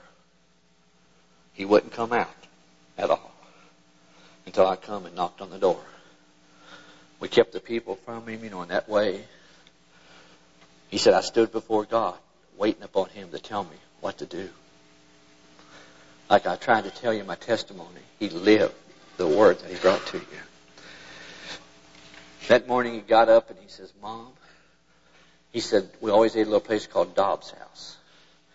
He said, "Let's go to Miller's Cafeteria this morning." I said, "Just a little something different." She said, "Okay." He said, "I just feel led to go down there." I'll never forget this. We walked in there and the kids, just as we started to walk into the door, there was a sister standing there. She said, "Thank you, Jesus." Daddy turned. He said, "Excuse me?" She said, "I was just praising Jesus." She said, "Ain't you Brother Branham?" He said, "Yes, ma'am." She said, "I've been here at your meetings." She said, "I've been trying to get in to see you." She said, "I got a cancer on my breast." And she says, "I'm just dying. I brought my brother here." I said, "This is my brother." He said, "He's dying." So we've been here all week and we can't get in. So now I was praying in my room, "Lord, what can I do?" God works on both ends at the same time. Said the Lord spoke to me and said, "Go down to Miller's Cafeteria." And said, "Be there at 10 minutes to 9 and I'll send my prophet back." Amen. That morning he didn't want to go to the Dobbs House. He wanted to go to Miller's Cafeteria. He said, "Bring your brother here." He prayed for that boy and that boy screamed. He said, "I ain't felt like this since I was 16 years old." We went in the cafeteria and we got through there and we started to walk outside. And he said, "Mom," he said, "I feel the presence of the Lord." He said, "Let's just walk down the street." Just as he got outside, there was a little sister. She said, "Thank you, Jesus." He said, "Yes, ma'am." She said, "Brother Branham," she said, "I got a tumor on the brain." Oh, I think that's what it was. She said, "I've been trying to get to you." She says, "And God come to me in a dream last night and told me to stand outside at 10 minutes after 9 and you'd be coming out the door." He prayed for her and she began to rejoice. God moves on both ends at the same time. He went on down the street. He said, "Mom, take the kids and go on back to the room." He said, "I still feel the presence of the Lord." I still feel Him a little tonight too, don't you? Amen. He said he walked down there. And he said he stood on the corner and he said the light changed and this changed and that changed. He said the policeman looked at him. He went in the store and he started looking at fishing equipment. He said he went through all these things. He said, God said, "Just wait." God don't tell His prophets everything. His prophets don't tell His people everything. But they know how to stand in the presence of God. He said he stood there. He said, "Lord, what do you want me to do?" He said, "Wait." He said, "How long, Lord?" He said, "Wait." He said the people began to look at him. He just standing on the corner. He said the policeman looked at him. The light changed. He just stood there. He said, the Lord said, "Wait." He said, "Okay, Lord, I'll wait." He said pretty soon he seen a little woman coming. Said she just walking like this. She had a little hat on like this. And said she just walked like this. And he said when she got by him like that, she said she just turned around. And she said, "Ain't you Brother Branham?" He said, "Yes." She said, "I've been at your meeting." And she says, "Now I live in Canada." I think that's appropriate for tonight. She said, "I live in Canada." And she said, "I only had 1 nickel left." She said, "I've been waiting to get prayed for." And she said, "But I never got into the prayer line." And she said, "I was out on the highway hitchhiking, going back to Canada." She said, "I had 1 nickel left." And she says, I was coming into town to buy me a cup of coffee so I could hitchhike home. And she says, I went down that street, and the Holy Spirit said, turn and go across that corner. He said, I've been standing here waiting for you for 30 minutes. You say, Brother Billy, you can say these things because you was his son. No, I can say these things because it's the Word of God, and it's revealed to me in my heart. I didn't always serve the Lord. Yeah, just a minute. I say this with shame. Away from the Lord one time.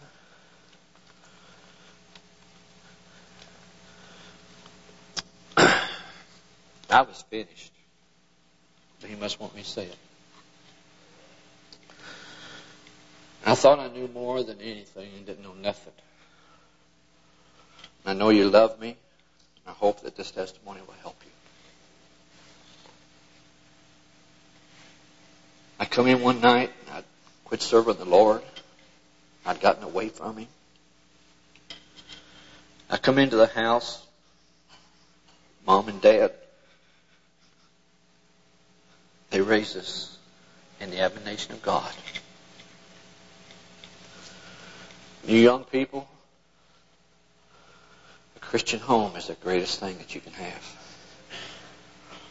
But my daddy said, I don't care how good of a Christian home you was raised in, unless you have a personal experience with Jesus Christ, rock and roll music will get you. Right. You don't believe he said that? That's what he said. Amen. If you don't have a personal experience with Jesus Christ, that rock and roll will get you. I don't know whether to tell this or not, but I'm going to. And I thought, I want to leave home and go see what this old world's about. Satan's nothing but a liar. Kids, children. I heard Brother Andrew say last night, I heard Brother Biscoe say, and I heard Brother Van. Young people, we got the greatest thing there is. Amen. This is not no fairy tale. This is no Batman story. This is a word of a living God. I left home.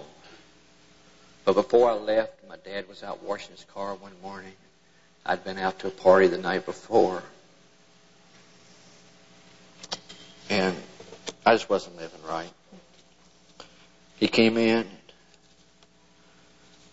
Before I tell this, I want to read you this little quote. Sin will take you farther than you want to go. Slowly but surely taking control. And then sin will leave you longer than you want to stay. And sin will cost you far more than you'll ever want to pay.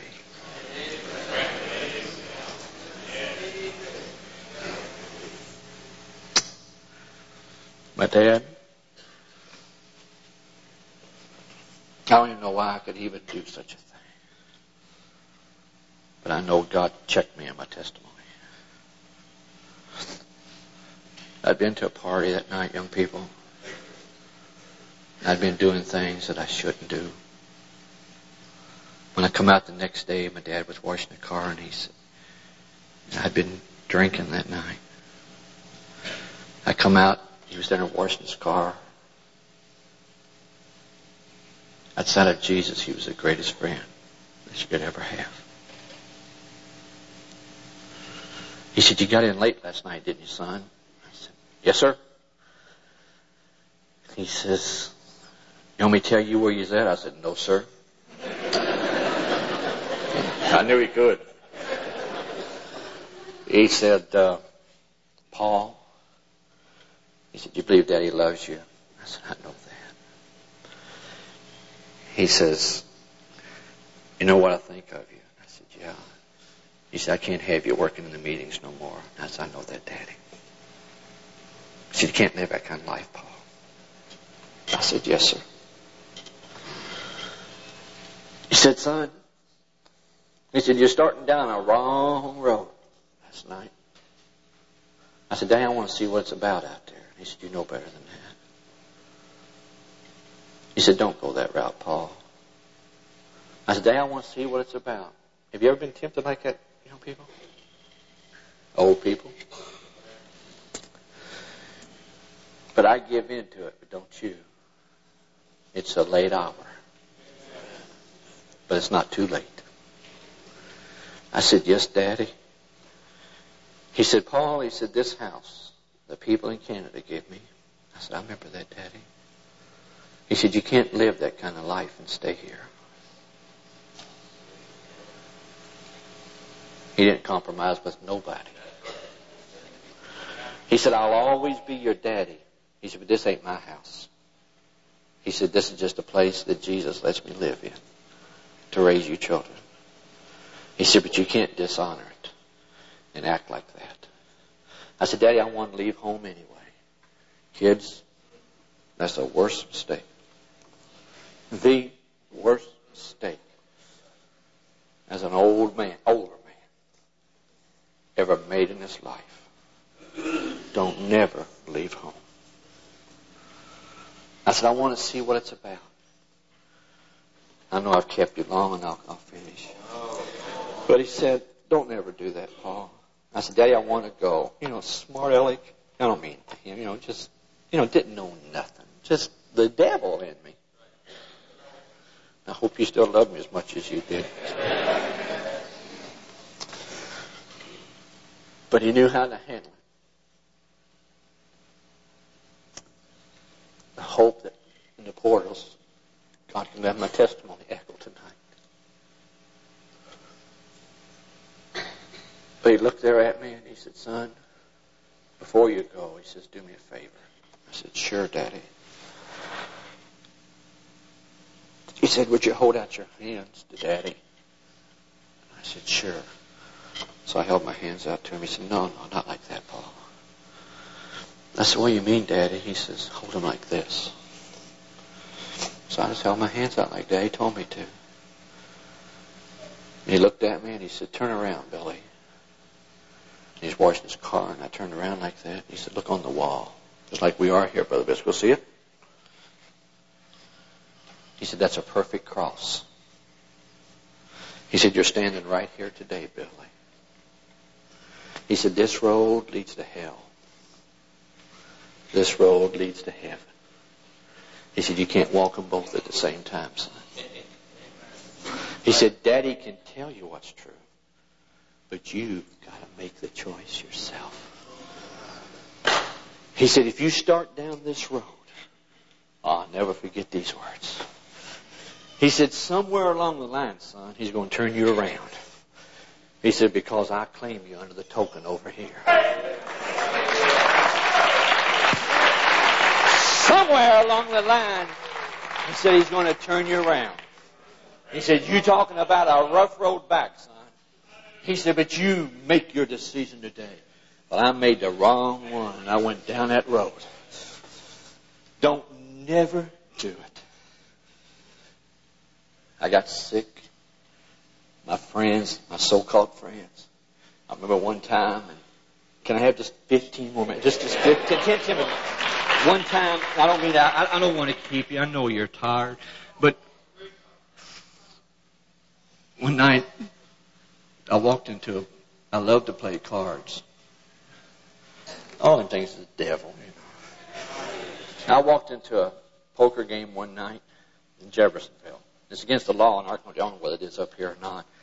But it's against the law in our country to gamble. But I love to play them cards. And I thought I was pretty good, and I was nothing. I went in there and there was a big poker game in town. There was a bunch of money in from Chicago going around. I thought I could do pretty good, Brother Billy. I know he's laughing. He knows what I'm talking about. I walked in that poker game and I was just a kid, 19, whatever I was. I don't know what I was now. I wasn't even old enough to know what I was doing. I know that. I walked in that poker game that night, and there was all strange people at the poker table. And the dealer was there. So the guy sitting there, he says, I'm sorry, this is a closed game, said you can't play. So the dealer said, oh, I know him. Said he can play. Said he plays with us all the time. He said, that's Reverend Branham's boy. Oh, my God. He said, that's Reverend Branham's boy. He said, aren't you Billy Branham's boy? I said, no, sir. That man said, well, you're a liar. He said, you are. I said, no, sir.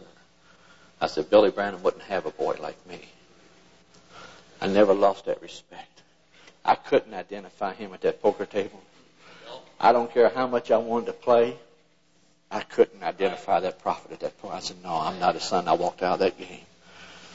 I began to smoke and do all them dirty things. Then I got sick one time. I had a dual ulcer and I was laying dying.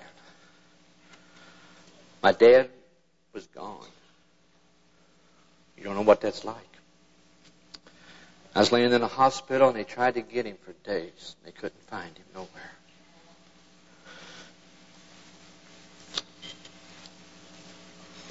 I knew I was doing wrong. Don't think you ain't fooling Brother Billy. The drugs, the sex, the clothes, you know when you're doing wrong. I knew I was filthy and away from God. They found a dual ulcer in my stomach. I was just a kid. Gangrene had set in. Peritonitis. He said he's only got less than a week to live if we don't operate.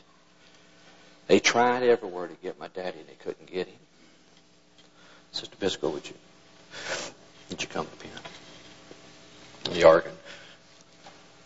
I began to pray. And I said, Lord, if my daddy was here, I'll be well. But there was no daddy to find. We tried everywhere. We couldn't find him. It's rough out there, kids. Satan's a liar. Mom and Dad, it's never too late. You stood there. The doctor said, we're going to operate on you. My grandmother said, I have to sign the papers, Billy. And he was going to do a colostomy, take my bowel out the side. I was just a kid, just growing up. He said, you'll always have to wear the bag, and all these things. I said, Lord, I just began to weep down inside. I said, if Daddy was here, I know everything would be all right. So that morning, they prepared me the night before. That morning, they shaved me and everything, and they was taking me up to operate on me. About 7 o'clock, I think I was supposed to be operating on at 8:15. About 7 o'clock, somebody laid their hand on my shoulder. I looked up there, and there was my daddy. He looked down at me, and he says, hi, Paul. I said, Daddy. I said, where you been? He looked at me, and he said, Paul. He said, do you remember as a little boy, and do you remember a long time ago, it's been over an hour now, in my testimony I told you about the angel? He says, you remember that night in Vandalia, Illinois, that Daddy told you about the angel? I said, yes, sir.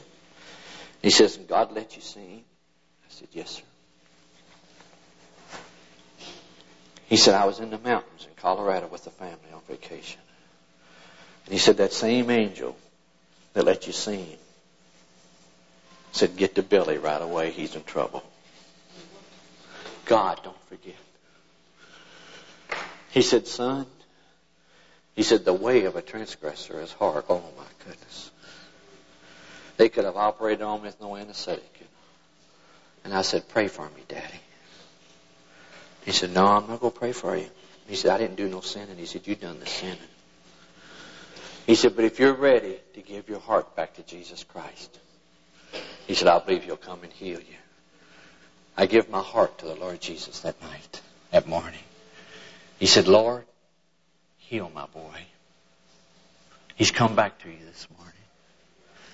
He said, make him well and may he serve you all the days of his life. Dr. Brenner come in and he says, Brother Branham, I'm glad you're here. And he told him, he said, we're going to have to do this operation. Daddy said, will you take him up one more time and examine him?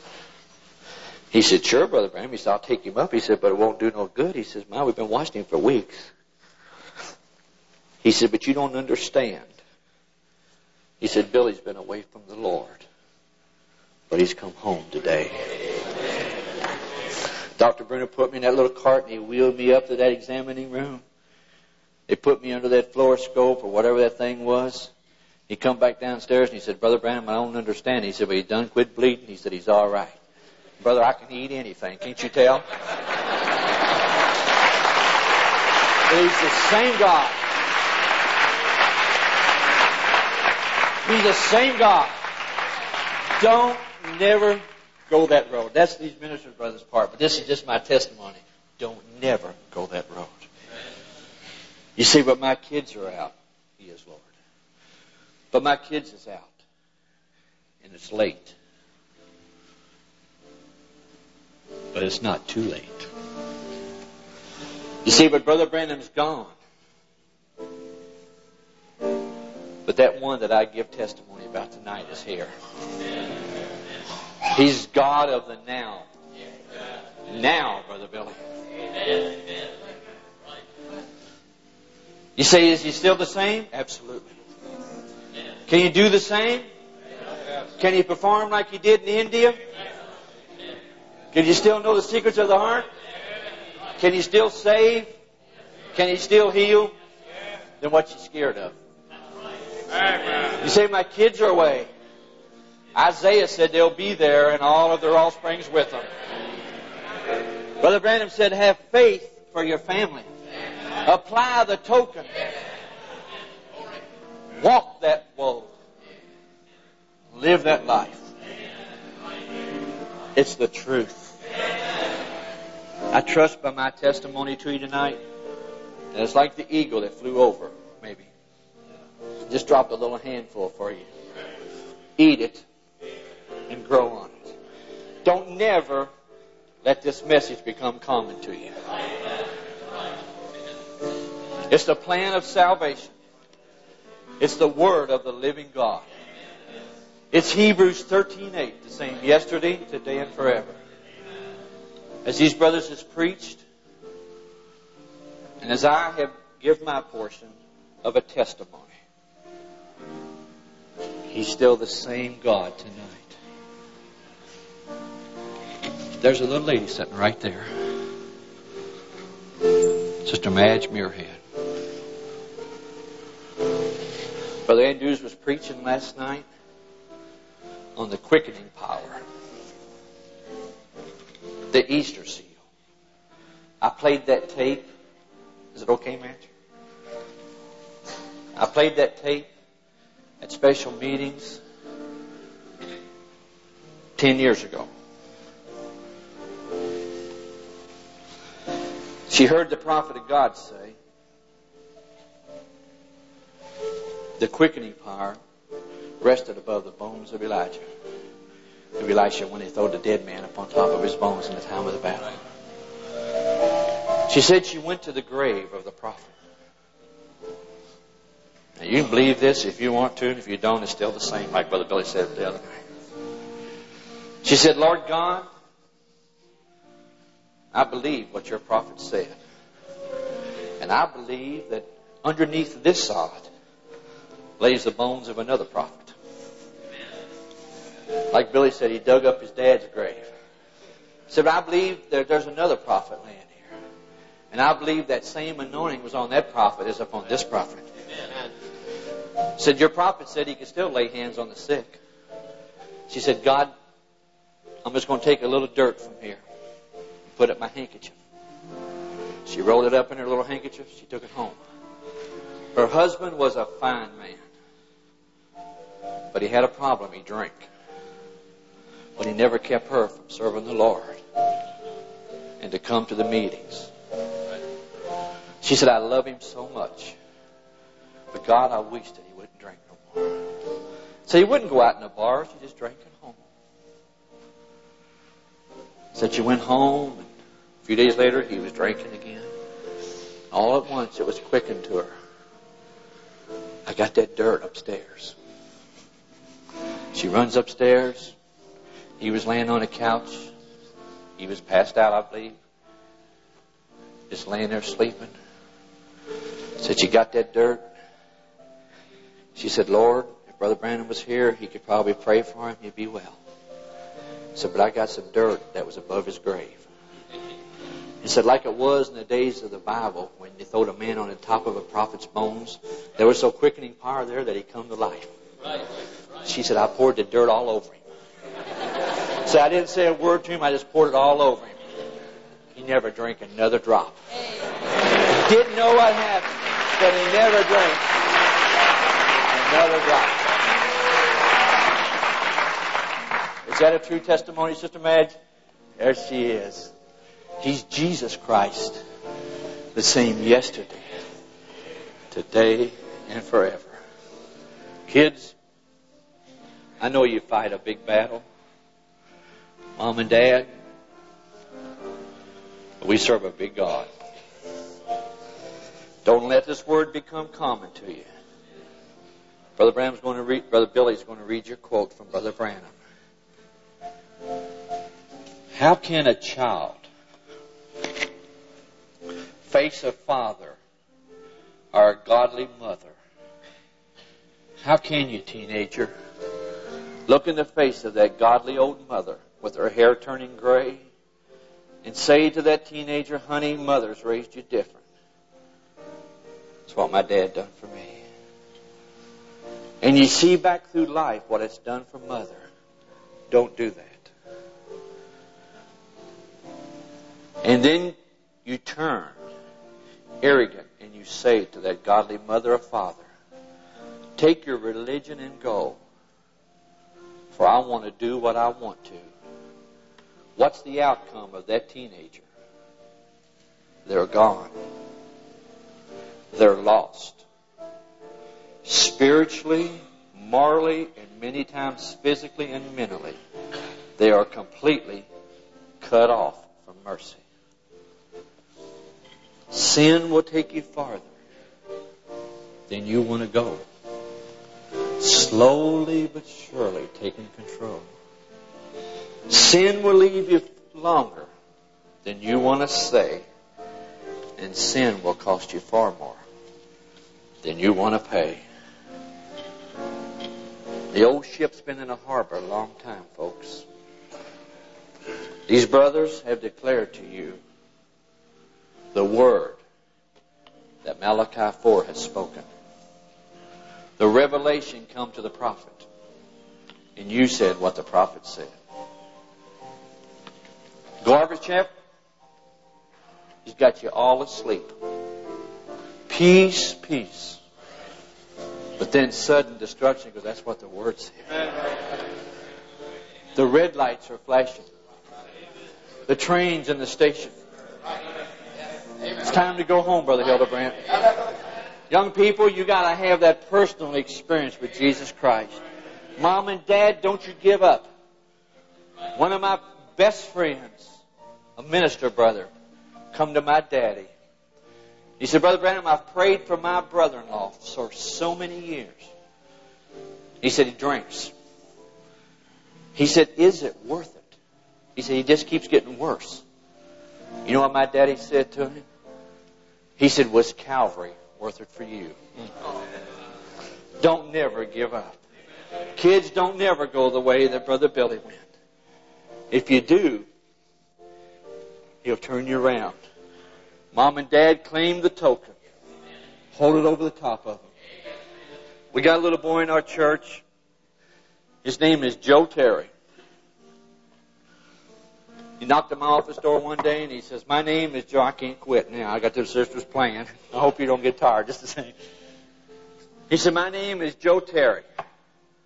He said, I'm an alcoholic. I'm on Skid Row in Los Angeles. He said, but I heard a tape on Skid Row of your daddy. And he said, I believe that if I come back where his people are, that I'll be all right. He said, would you all pray for me? He's been with us how long, sister? Probably 15, 20 years. Joe does good, he gets bad. He does good, he gets bad. Finally, they sent him away. What do you call it? Dry out toxic center, what do they call these things?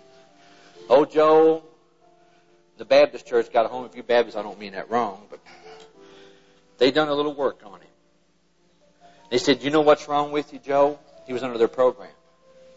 I said, no.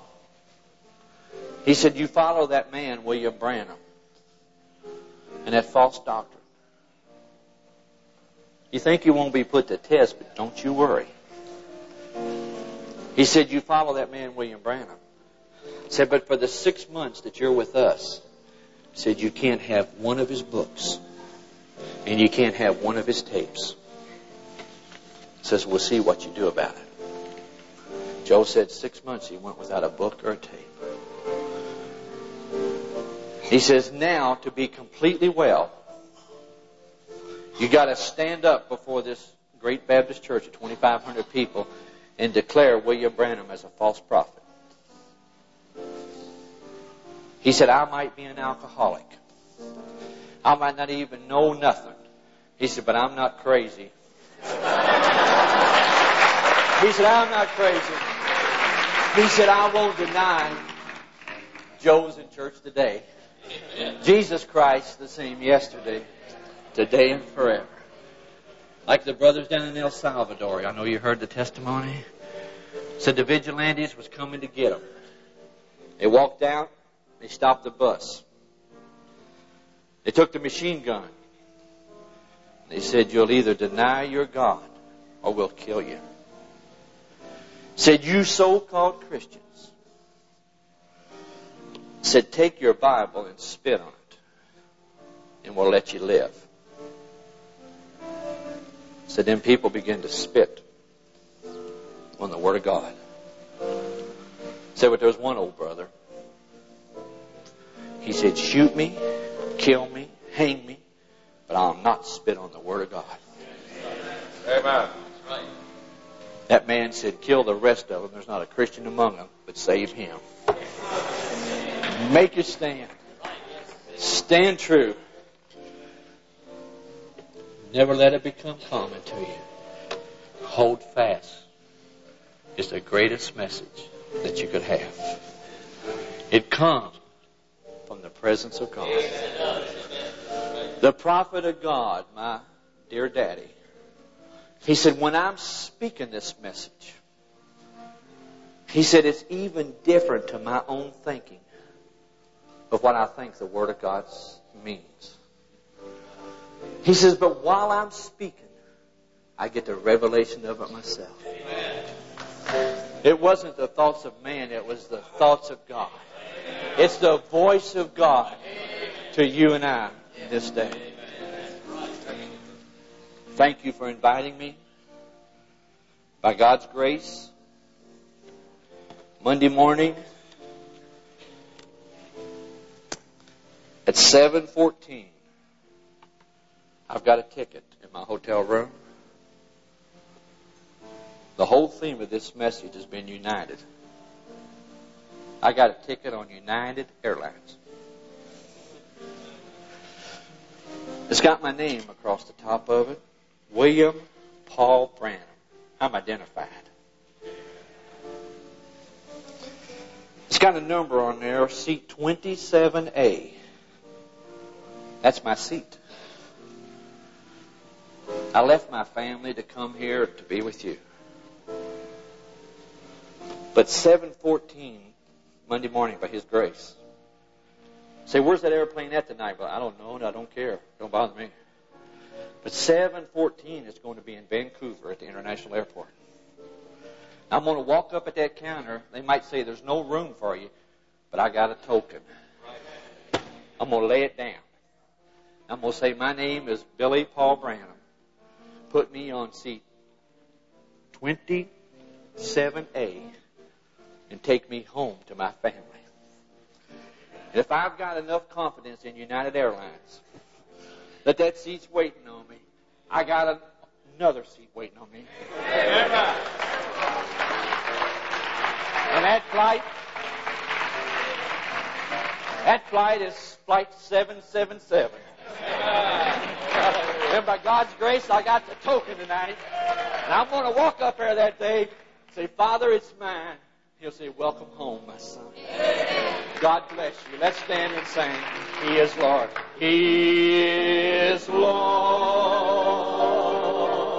He has risen. Yes, He has. He proved tonight He's the same yesterday, today and forever.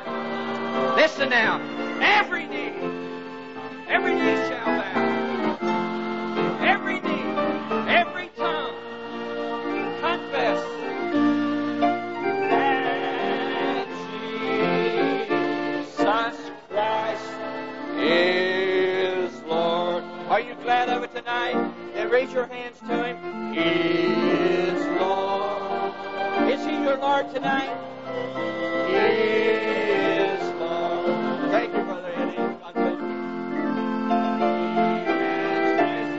Yes, He has. From the dead. And He is Lord. Every knee shall bow. Every tongue. Your witness confess that Jesus is Christ is Lord.